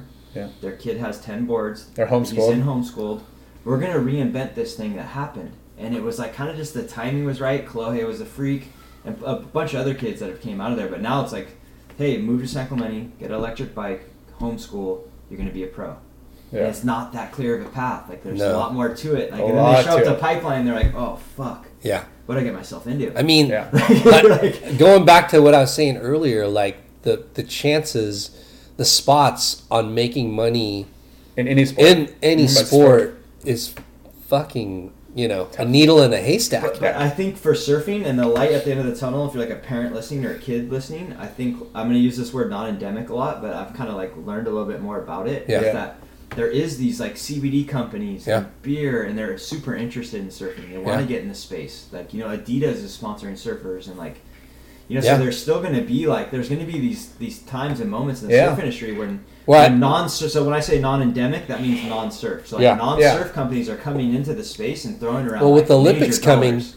And the Olympics. The windfall of non-endemic Yeah. sponsorship. And then what Brett Simpson's doing and Chris Gallagher are doing with we're talking about like America, but all around the world, there's like these Olympic junior teams, and they're sick. They're going to get funding through the Olympic committees and the Olympic sponsors. And then once this Olympic thing goes on, and if it comes off right, like how skating and snowboarding, they've all went through this. Skating's still going through it, Yeah. Or snowboarding just killed it because they just threw those guys out in the half pipe and they're just like going off. And the Yeah. Olympics is Nuts. like, oh, this is insane. Like, let's package this thing up. And the snowboarders have all gotten like big endorsement deals from that Olympic. Like, Yeah. But that, You heard of Shaun White? But the kind of offshoot of the Olympics is now you have the Dew Tour, and you have these X Games, and you have these other like facilitating like events that help, Yep. West Coast board riders. which help West Coast broaden the Exactly. So it's not. I don't think the surf industry needs to be like a big downer right now, because I think a lot of people are looking at it like that, and I'm almost looking at it as a good thing. I think like there's going to be like all these non-surf companies are going to come into the space, Which I think is sponsor gonna- surfers and do sick stuff. which is Yeah. going to help subsidize what's happening in the surf industry with Yeah. brands merging. It's gonna brands raise- Yeah. licensing. Certain things are there's some stuff moving. sure. Which has always happened. It happened in the 80s and 90s, and now 2000. Like it's a circle of life within brands, and Yeah, there's it's going to definitely- raise all ships. yeah, Yeah. for sure. The non-endemic money is going to raise all ships. Yeah. And even on my side, like how it affects my business is because I want to, half my guys' boards are going to be non-surf companies. I'm already tapped into Red Bull, Rockstar. We got Sunbump Sunscreen. Like, we're going to tap into more non-endemics as this thing grows. Because I think that the surf industry... Late Night with Chalky's not afraid of non-endemic, right? Late night? So Jay's grabbing another... BF Goodrich tires? Anybody at Modelo? I drive a car. I use BF Goodrich tires. Maybe Uber. Fuck yeah. I'm going to Uber home No, tonight. But one thing that we can do here at the podcast is we need to get a beer sponsor ASAP. Yeah, We need that ASAP. hello? That should be easy. Hello? What? 10 grand a month? yeah. Hello? do this. So a little bit Yeah. of support. Oh, we could do a little bit of beer, definitely money, and a little bit of beer, like 12 No, or but beer. it kind of makes sense though, because if you're doing a podcast and you're drinking beer, it kinda we always makes talk flow about it. better, Yeah. and Yeah. you're drinking the beer. Did you and hear that? cracking The up. taste of. See, if we were drinking Harlan right now, we'd I'm be gonna- saying, Yeah. I this wanna Harlan... match- I want to sign you guys. We're gonna get out of contract. Let's I'm gonna go. sign- I'm Let's gonna sign go. But we got to get this thing on YouTube though. Let's go. Yeah, we've been talking. YouTube's gonna be key. It's easy. Bill See, Keller, I'm see- going to call you later today, and Yeah. we're going to get GoPros. We can probably have You know, some a lot- kid that will work for you guys for free. Just to, A lot be of part our, it. Yeah. a lot of our guests, they're not in the limelight. They're not, these famous What? people. Aside Sean Ward, when you put a What? camera on them, no, we've talked about this. A couple of people were like, "Hey, we're not filming, right?" We're like, "No, it's just audio," because they get all clammed up, like we're having a camera. So it doesn't work for everybody, but we are definitely We're going to start filming. we're going to start doing it because we know the opportunity of getting, broadening. They the say that, demographic. but once the camera's on, they're probably going to be like, once we crack a couple. is this beers, thing on? we're Is good. this thing on? Wait, let me comb my hair. Yeah, they're good. You're sexy. I think you might be the hottest guest we have, though. No So- intended over here. Sean Ward. Cheers. That's for you. So you had your own business, Ward Management. Back to myself. Back to I haven't yourself. talked about myself this much in like 20 years. That's what the It's show's good. about, Sean. Yeah, it's all about you. I feel super vain right now. We love it. Let's It's do this. it's an amazing. No, it's about you know, You're an entrepreneur. Getting the ins and outs of the industry and learning what people do and You're how they grinded it out and got to where you're at. You're a self-made Yeah. entrepreneur. Yeah, but just know if you surf. If you are, yeah.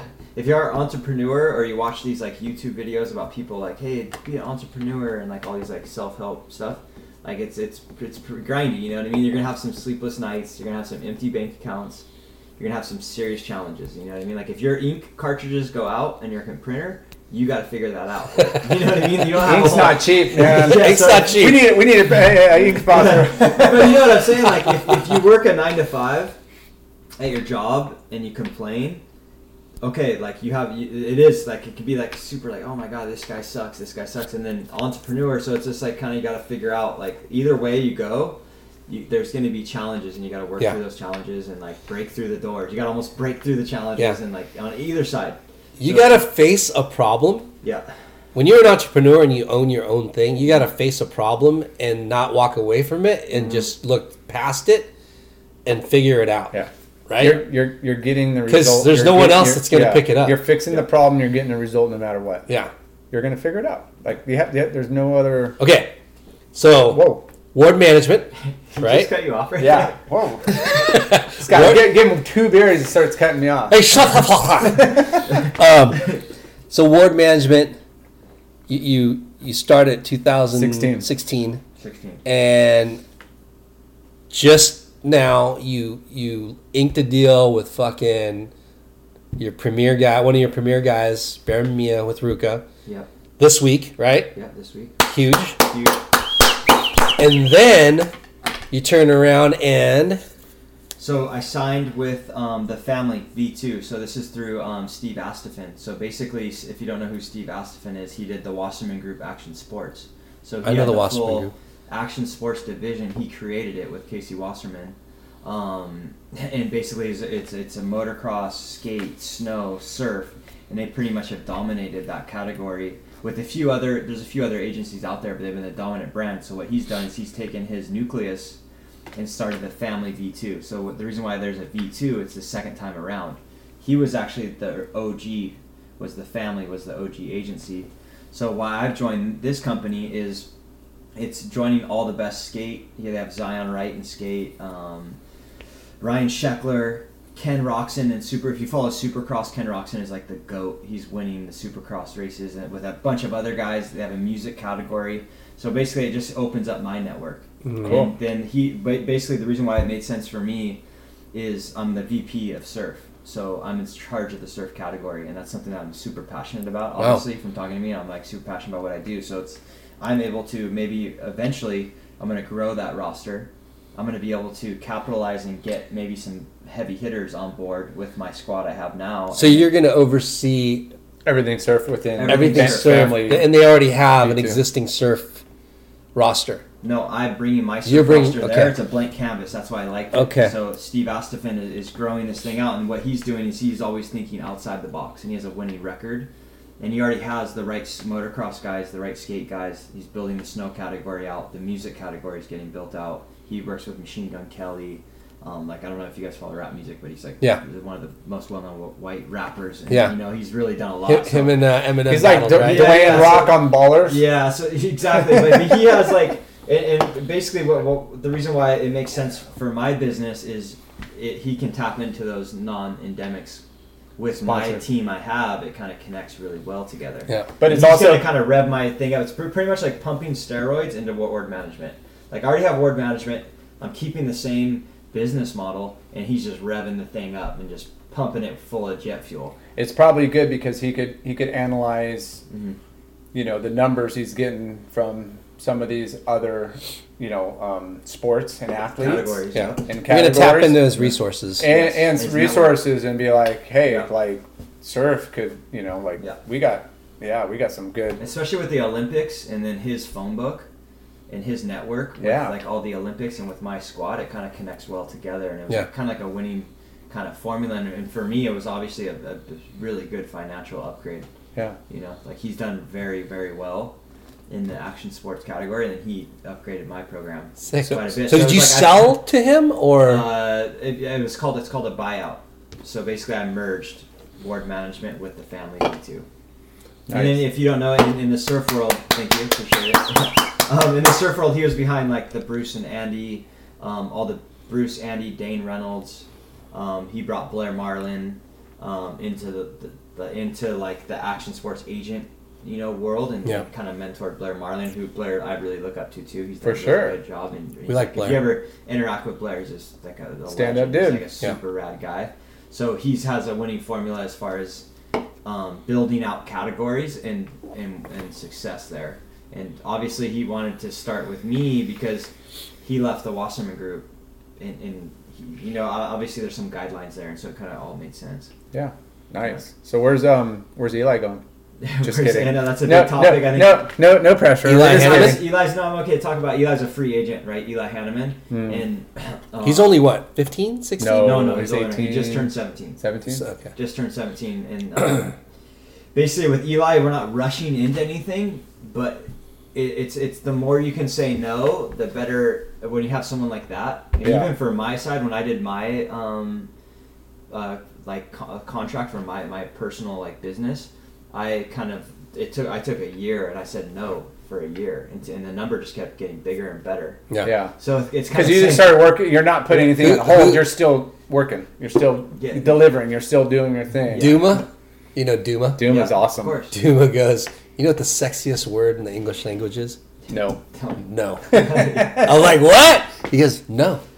Like, how sexy is no? Like, that makes everyone want you even more. I'm like, God damn it. Yeah. You're right. Yeah, he's getting like $1,000 doing surf class with these Yeah. Silicon Valley executives, and he's just like 300 to push you in. Yeah, 300 every wave I push you in. Okay, cool. The South Africans hustle. The South Africans came to America and just hustle the dream. Dude. It is what it is. People hate on America all the time, but I'm like, dude, people come to America to hustle. But because they come from a place, not that South Africa's bad, but wherever you're at, they know you're untouchable here as far as what your what the ceiling is and what for sure, the American dream, potential. When you live here, the notation of it's hard and nobody wants to put in the work. Not everybody, but that's just kind of the general feeling. Gotta work. Yeah, gotta work. Gotta hustle. He's Trump. You're hustling. Look what's happening. You can tell. Yeah, he's got a Republican. Let's not go there. Let's not go there. No. I'm a Republican and a Democrat and a liberal. It just depends on the subject. I'm pretty flexible. Yeah. You know what I mean? I'm Filipino and I'm fucking cool. It's called common sense. You're Filipino? I thought you were Irish. No, I mean... but to Eli, he's we know. He's a free agent. That's awesome. And I'm open to talk about it because he's not in contract, so it's pretty much like a moving target right now. But there's a few companies on the line. And, you hear that, sponsor? He's gonna be I think he's gonna be looking on something pretty nice. As far as good for you guys. I think good he for can him. actually sell product. I interacted with him 2 summers ago in Bali with him and his mom. Oh yeah. They were staying with Rizal and the crew, and cool kid and. He's good friends with Rizal, and then Rizal's son. Yeah, they're all the same. What's Rizal's sons? Varun and Sinar. Varun and Bronson came out. Bronson I got to spend some time with him, and Varun too. Varun's got a lot better. Yeah, he's filling in, and both those kids are just so cool. I saw you out at Logs one day with Eli. I was gonna paddle out, but it was pretty junky, and I was gonna just come out just to say hi. Just to say hi. Do a layback. Hey, it's Larson. I'm out here, bro. Do a layback, Larson, and get out. It was funny. So congratulations on. Yeah. Me too. I think it's just in the industry right now, and with what I do, you got to be willing to make a change when it needs to happen. Yeah, for sure. And I felt like I could have kept ward management going, but it was like, hey, why not explore this opportunity? Ward management's always going to be there. I could always go and just say, hey, I'm doing this right now. My skill set's always going to be there. So why not do some take advantage things. of their network and grow from that. It's kind of funny because Jay, you could probably touch on this too, because they say, oh, you have to work for a company, and I almost feel like the companies aren't safe either. I'm watching the companies, and I'm like, dude, some of my really, really good friends, my best friends, are struggling at companies, and people would always tell me oh, you got to stay with the brands.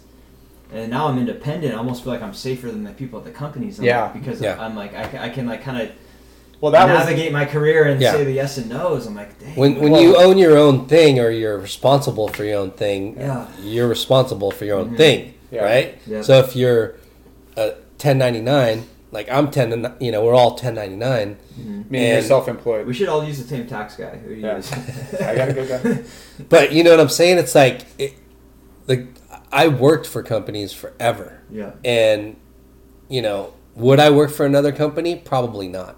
You know, just because You're talking as an employee. as an employee, yeah. Just because the freedom and the volatility of what's going on, like it's never you. You know what I mean? Like if the company sells, what happens to you? Like right now with Hurley, right? It's like I feel like you're like a workaholic. we are. We are. We all are. And when you're a workaholic and you hustle, you're going to land on your feet no matter what. Yeah. You might have ups and downs. We all had ups and downs, and you know when you're in sales, We just love what we There's do. ups and downs. Like the economy's bad, you're in the down. If your company's, it's a roller coaster ride. We're But I lucky felt like that pro surfing had kind of pre-built that like mentality into what I'm doing now. It's like, well, I just won an event this month, and it's December. It's a retail world phenomenon, and then you go and it's like it's just a roller coaster ride, commissions and When money. you guys walk into It's like- Huntington Surf and Sport, they're just like, you guys must get. I hope you guys get some love in there. not There's anymore. this No team, one, we no are. one, They no don't one. know who we are. They don't know. Yeah. We don't know anybody there except for in there. Passion Reader. Yeah, all the other old guys there. No. But yeah, we're lucky. How long did you work at Surf and Sport for? 12 years. 12 years. Yeah. It was I the worked there greatest all- I worked All college. those years. I worked there See, for that's- 4, all through high school, That's the freshman cool. through senior, And, That's well, the you cool- surf for him too. Like, and you I surfed for surf him. Yeah, but The cool thing I about worked. the show, our show, is like, yes, we interview surf shops, Yeah. we interview business owners, we interview pro surfers, we Shapers. interview whoever, yeah. and we asked all the same questions pretty much, but all Everybody's the answers different are journey is different. right? Yeah. And it's always interesting, and For sure. and luckily, like for the most part, everyone's positive. Yeah. And everyone's successful, like we haven't had Fake it till you make it. yeah. That's it. Literally. We're blowing up. We're going big time 2020. But the thing that's funny is like, there's guys that went to college 4 years, right? Book smart. Marketing, degree, business degree, Yeah. social media degree, and they're but- like, what am I doing? Not But all, 95% of our guests are fucking just passionate people. passionate. The the college educated ones are passionate too and successful. and successful, but a lot of them, they're just like, I fell into something I really loved, and that's why I do it. That's why you really love what you're doing, helping people out and putting others before yourself. Yeah, for sure. That's elevated what you. You're getting deep, bro. No, I follow you. I follow you for sure. I think one thing too is like that we as a unit have to balance out is making sure we still surf. Because what happens is all of a sudden, like, you're in the surf industry and people think you're like surfing all day, and I'll travel and I'll go to Hawaii. I'm like, dude, no, I was like kind of at this event all day, and then like by the time the event was done, I was kind of blown out. Yeah. Like, I haven't surfed in 4 days, but I'm in Hawaii. Yeah, I know. It's kind of funny, like, and it sounds funny to Different say. side of the Because we get that all the time. look All at- you do is surf, bro. Yeah, they're looking from the outside in. You're like, dude, I surfed Southside for like 35 minutes the other day. And Yeah. I caught like 3 waves and dug a rail on one. Like, Yeah. Yeah. So it's kind of funny. So this year, And this year between all three of us, we're gonna surf a little more because like I felt like, Little hey, more. you know what, like 2020, that's the New Year's there's so much resolution time for sure. in the day. Like people, hey, if I miss the call, I'll call you back, bro. Like, Yeah. it's all good. Like, Yeah, I want to go surf for an hour. Yeah. yeah. And It's I think it's needed. Kind of like You need to self-medicate in a way. I mean, the surf. Microdose. Yeah. Yeah. We're gonna microdose. We're microdosing I'm all microdosing year. surfing. pretty Yeah. much. Where's that pen? No, I'm just kidding. But like going back to do you fantasy? You're involved in the industry. Yeah. You're involved on athletes and stuff. You follow. Do you do a fantasy team? I did, and I won. I had a shocker and won. and I won the Hurley Fantasy League against like gnarly guys. It was Wow. Pat. Did they have money involved or like just fun I stuff? did my Like, whole Christmas shopping. I won like $380. I did all my Sick. Christmas shopping and anything. But I would like to join yours this next season. Fantasy Kooks. we got a good one. Let's do it. We got to go. And on it's that. 200 buy-in. 200 for the year. 200 for the year. Not in You the guys event. are like risking. But dude, it's 300 per first place. Every contest is 300, 350. and it's two. Is it 350? Yeah. Who holds And the it's pot? 200. Jason. Hard Shark. Yeah, Hard Sharks. No, I Jason. Yeah. Yeah. Anyways, it's super fun. I mean, it just makes it that much more entertaining. To So much shit support talking and watch and- and yeah. No, I love fantasy. And then also while I'm on the podcast, a lot of kids come up to me and they ask me like, how do I get a job in the surf industry? How do I do Yes. Yeah. the thing? And I always tell them like, hey, just like start from the very bottom and like learn everything there is to know about like what you're doing like at that And then moment. go get a And go then get you a job at Yeah. go get a job at your local surf shop. Yes, You know, for sure. learn about Yeah. the brands, learn about communicating with people, human Socializing. beings, and not your phone because that's not Yeah. communicating. No, for sure. And then people, oh, how do you get into sports marketing? And this kid was asking me, how do you get in? He went to college, everything, and he's a young kid. How do you get into sports marketing? I'm all, learn how to pack boards and ship them. And he's like, he looks at me like crazy. Like, what do you mean? Well, because these surfers, they want their boards, and they're all the way in somewhere else, and they're going to ask you for them, and you got to know how to work Delta Cargo. You got to know how to work FedEx. Yeah. Know how to pack them up. Know how to Yeah. pick them up. Know where the boards are. Because if the boards come with broken Yeah. fins, you're fucking They're fired, gonna- bro. There's a lot of grit. You're not No glass-ons and Yeah. fin blocks, bro. They want to be like just next to the pro guy and like be in the photo, Yeah. but like, hey, you kind of like Yeah. start and There's learn. there's learn the dirty game a little hands bit. and sweat yeah.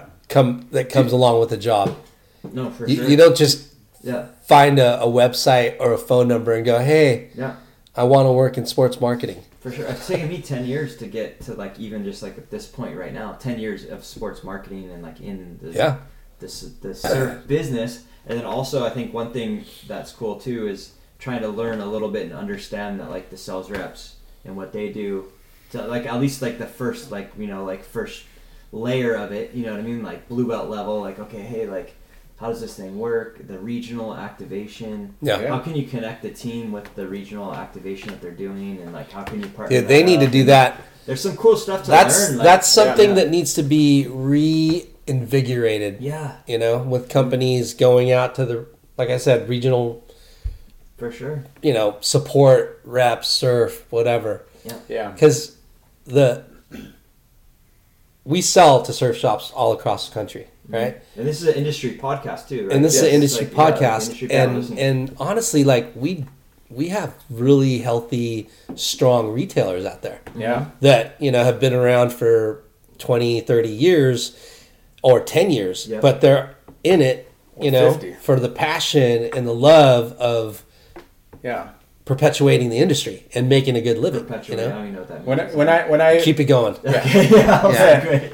But I was just up in No, it's true. Ventura, Santa Barbara last couple days, and I met with one of my buyers to go surf in the morning. And then like I'll be in Mammoth and I'll see one of my buyers up on the mountain, or like you're in the business because you're passionate about the lifestyle. Like, hey, I just want to surf and snowboard as much as I can. while Make making enough a to living. where we can be But surfers. you know? but also just introduce that to my kids. I grew up going to the mountains and the beach when I was a kid, and that's kind of why I just want to continue it the rest of my life. So introducing that to the kids. But going back to what your question was on, how do you get into this industry?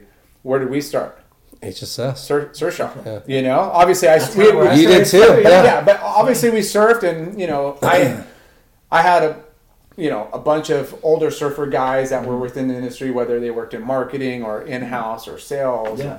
You saw these guys and they were just like the coolest dudes ever. Like, oh man, they're like coming in doing clinics, and you see them out surfing, and I went to Surf Route, but at the on the back end I was like, okay, what am I going to do? Yeah. It's like, well, I want to be in the industry. Yeah. And a lot of the guidance I got from my peers and just asking, my older guys were like, marketing's great. You get to travel, you get to, you get all the kind of like fun perks, but it's definitely like, Not it's the most hard. lucrative. Yeah.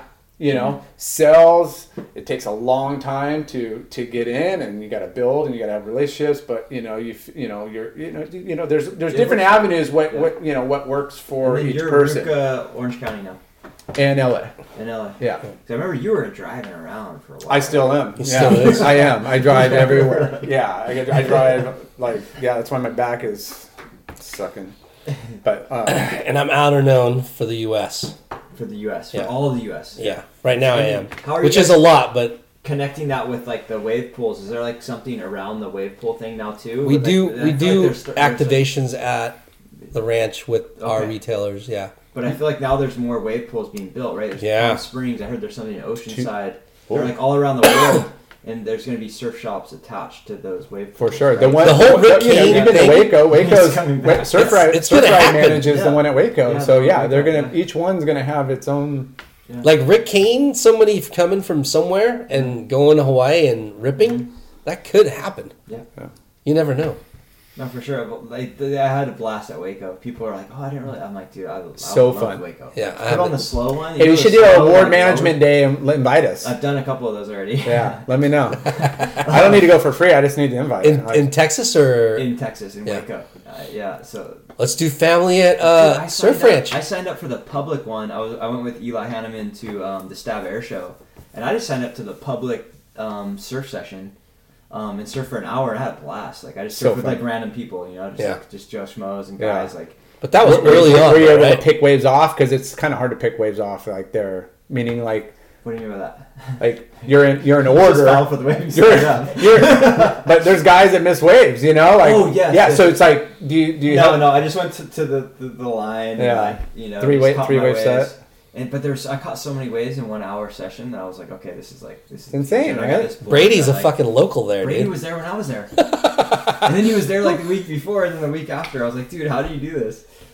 But such a fun place for like a pool day, but you surf and like you can hang out like right there, watch everybody. No, I watched Eli Hanneman there in the morning. He landed like 54 airs in like 1 hour. That's one thing about Eli, 90% landing rate. That's where the technical error. Different than like, it's like 90% landing ratio at the pool, so he was just going boom, boom, boom, boom, and I filmed it. I was like, hey, I'll film it and I'll just do my session later. And we like put it up on YouTube, but it was at Waco in the morning. Wow. He had a private to himself, which was supposed to be crazy. Nice. Yeah, it's fun. Any other wave pools you gone to? I went to the Slater one, but I didn't surf it. I didn't have that status. I'm just like the bottom half. Yeah, I haven't surfed yet either. Okay. It's kind of it's depressing though when you get there, right? No, I'm fine with it. Like you're stoked, you get to see it firsthand and see the wonderment of it, but then when you can't surf it, you're like, oh. I've been trained from when I was traveling to the doing like event support and going to CT events and not surfing. I've been trained to just it's all good. Yeah. Numb to it. Surf. I don't get that like super angst. Amped, like like a Tom Resvan. Yeah. Shout out to Resi. Resi. Delete that camera, rewind, bro. Oldest surf pro. But you know what I mean? Like he's frothy. Like I wish I was as frothy as him. Like, oh dude, like I don't like. I'm like, hey, I'm cool. I've but it's I've had to train it's taking me 10 years to train myself to not froth out, like and be like, because obviously if you're around guys and they're at an event and it's all about them, you can't be frothing about how like right. I should have surfed down the beach. There's a fun peak down there. I'm kind of like that. I'm like, I always surf down the beach usually. Yeah. I'm not that psyched. I'm psyched just to be out, get some exercise, but I don't need to go prove myself. I was in Hawaii a couple months ago, and I'm like, 10-foot pipe doesn't look fun with 200 guys out. Like really doesn't like. It's funny though when I work out now. Cool. It's like 20 minutes of like warming up and like making sure I feel good, and then like 20 minutes of working out, and then like 10-15 minutes of stretching, and then you're like, okay, I'm good. Yeah. It's like, so that's how you see these people just wearing their bodies to the ground. You're like, dude, like your joints are supposed to last you till you're 100, and you're thrashing your joints. When are we gonna get you at the West Coast Board Riders? I know. It's funny because I've showed up to like 2 or 3 and just like hung out and watched, but I haven't done one. And if you're like, why don't you do them? Because I kind of like when it was a weird thing for me when I like hung up. Our with 30s Frenchie. is so stacked. You'd don't probably really need me. you'd probably be harder to like make I have the to cut. qualify. Just kidding. No, Not like even. Brad Edinburgh, Teddy. There's a bunch of guys on there that surf really good, that surf more than me. So they're actually Brett, more yeah, consistent. but Nichols. Well, Nichols now is in the 40s, I think. You- I think you need to- he just turned 40. You need to be part of it. You need to do it. I hate tag teams. Yeah. Tag teams, fucking, I hate them so much. So 'Cause I hate this how I guy have to, doesn't like. This guy I think I is the have to best rush- 50 and over out there, and he won't even do them. I do You're it. telling me starting I to can do do it. it. You don't even do them. I did one. You did one, and you Yeah. saw Ross team. I support it, and I'll like show up to it and like do it, and then you still got Brandon Gilmet. Dude, Gilmet You was got the dropping team. 10s and Yeah, shit. Yeah, there that's you so go. awesome. I'll do one. Yeah. When's the next one? I don't know. March, February, Something like March. that. Yeah, February, March. another month. Yeah, a month out. So what's next for So Sean Ward? Basically, it's just repetition. You know what I mean? Like it's you think you make a move and then I sign with the family and like, oh yeah, cool. Like post to Instagram, everybody's stoked. But then okay, now the work starts. Like okay, Yeah. Like and then obviously, short term goals is Baron to make the CT. Yeah. Work on this partnership with Ruka that we just started, and then with Eli, it's like I'm finding him as main brand sponsor. Which is going to be exciting. We're going to launch that pretty soon. Hopefully it's getting there. And then obviously with Eli, it's a little more long term. He's got to still go through the QS. And then basically building out my kind of like 5-year plan with the family, which is going to be fun. Yeah. And we're going to do some really, really sick shit. Cool. Yeah. And we got some stuff like that we're going to work on, like kind of thinking outside the box a little bit, like brand wise. And just kind of thinking about doing the business partnerships a little different. Cool. Yeah, so that's fun. And then also trying to, I think the biggest balance too, you guys know this because you guys have kids and the whole thing, but just trying to find the balance. I think my thing is I've been super right or left and I need to kind of find the balance. So now I'm actually starting to find like the balance and like how to balance out life and then fit work with life together and how it all kind of like connects. Yeah. Because you guys, you want to work. Jay's looking in the sky right now. You want to work hard and check off the boxes of accomplishments, but then you also want to live life and surf, right? Yeah, exactly. That's why sometimes like I'll like go and I like to like do some boxing training and like I like to just go surf for a little bit or do jujitsu sometimes, like just because it's like a way for me to kind of do something for myself. Yeah. Not like have to worry about like industry and Yeah. You know it is like it's balance. I mean, you got to have a little me time and a little like fun time, but also your work is your fun, so it's kind of hard not to be a workaholic, and it's kind of hard not to be hands on all the time. Like, I wish I could work all day every day, but then there's a side of me where like I just wish I could just hang out with my kids and go surf all day. Like there's you just how do you do both? Like so right now I'm just like kind of trying to balance out like personal life with everything else and like, getting like the thing going. Cool. So yeah, that's fun, and I appreciate you guys for putting this together too. Because this is sick. I got a lot of respect for you guys. The OG HB guys. That's funny. I surfed the pier. Don't know anybody. And like I'm not eggy, but I'm out there like Berna Grom, and he's like looking at you weird, and like, dude, just relax, bro. Like. Yeah, we've paid our dues here, like, boys. Just say what's up. You can have any wave you want, but don't like I catch myself. I'm like, oh wait, no, don't be eggy. Just catch a couple waves. And, it's so crazy. That's why I don't surf the pier as much as I used to. Yeah. And I'll try and find a little peak down. That was a rare time that I saw you. Yeah. I don't usually surf right there. I always surf Tower 5 Whoa, Tower, dude. Come on, Lyndon. Me and Lyndon are the same though. We go out 45 minutes, swipe a couple. He's the most psyched guy out there though. Like, dude. But like if anyone like ever sees me or wants like to talk it up, I'm always super open. I'm super friendly. Yeah. I catch a couple waves, I'm out. Yeah. So I think that's kind of like my thing, and I'm a super big fan of like. Kind of like where Huntington's going as far as like now that like Brett's down there and he's revving the thing up and like being positive role model for the kids and because how Huntington gets, it can kind of go like and that's what's cool right, about the it's not like this. It looks like a nice town, but then like everyone gets seedy. It gets seedy, yeah, and then all the kids go down the wrong path, yeah, and then like half the guys I grew up with that I didn't talk about on the podcast, like they went south, you know? So like there's another side, and I'm sure Jay and for sure. Like, half my friends went south. But there's also a side of the youth where they're down there with a trainer, coach, parents on the beach all day, and you're just like, there's not just one or two. Like some mornings there's like quite a few. It's overkill. And it is. You know, not all those, and there's nothing wrong with that. I don't think it's going to end. There's nothing wrong with that, but the fact that, you know, you mentioned Brett and Brandon Gomet even on the board riders, you know, like these guys are like, hey, come down to our events, come hang out with us, reach out to us. We could run like, you know, get a group of 4 or 5 of you together. We could do this like once or twice a week. Paying it forward. You know, like just giving back and helping that next generation. And I think you could add a lot to that as well. So I'm calling you out right now. You better freaking show up. No, but it's funny because I was doing all this stuff before there was like fake leg photographer, and before there was the board riders, and before there was all the coaching. I was doing all this stuff. I was at the Surfing America events. I was at the NSA events. I was working with 30 kids, but it wasn't like packaged up and put all over Instagram. Because Instagram wasn't really blowing up. I was doing this stuff in 2010, 11, 12, 13, 14.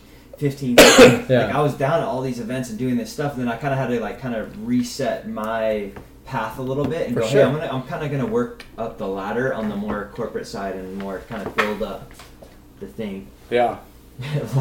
Lars' back's freezing up. Dude, I'm hurting. You gotta go? I gotta go.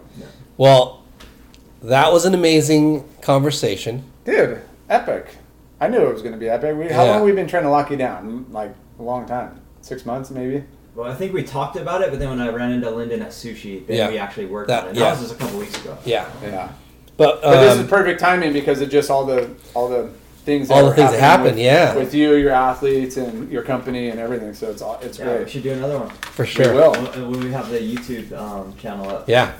And then we'll do like a real like nice. We'll go to Hawaii and film it. Hey, Sean Ward Management now with Family V2. Yes. Your body of work, you're a hustler. Ever since you were a kid, put yourself through maxed out credit cards and did the tour forever, and then transitioned yourself into team management. Worked with O'Neill and Hurley and John, and then you're an American dream fucking entrepreneur. That's amazing. Yeah. Hopefully inspired some people and appreciate anyone who actually listened to us talk for this long. Yeah. Appreciate you. I know. Thanks. Congratulations. Keep up the good work. Yes. Thank you guys. 2020. Boom.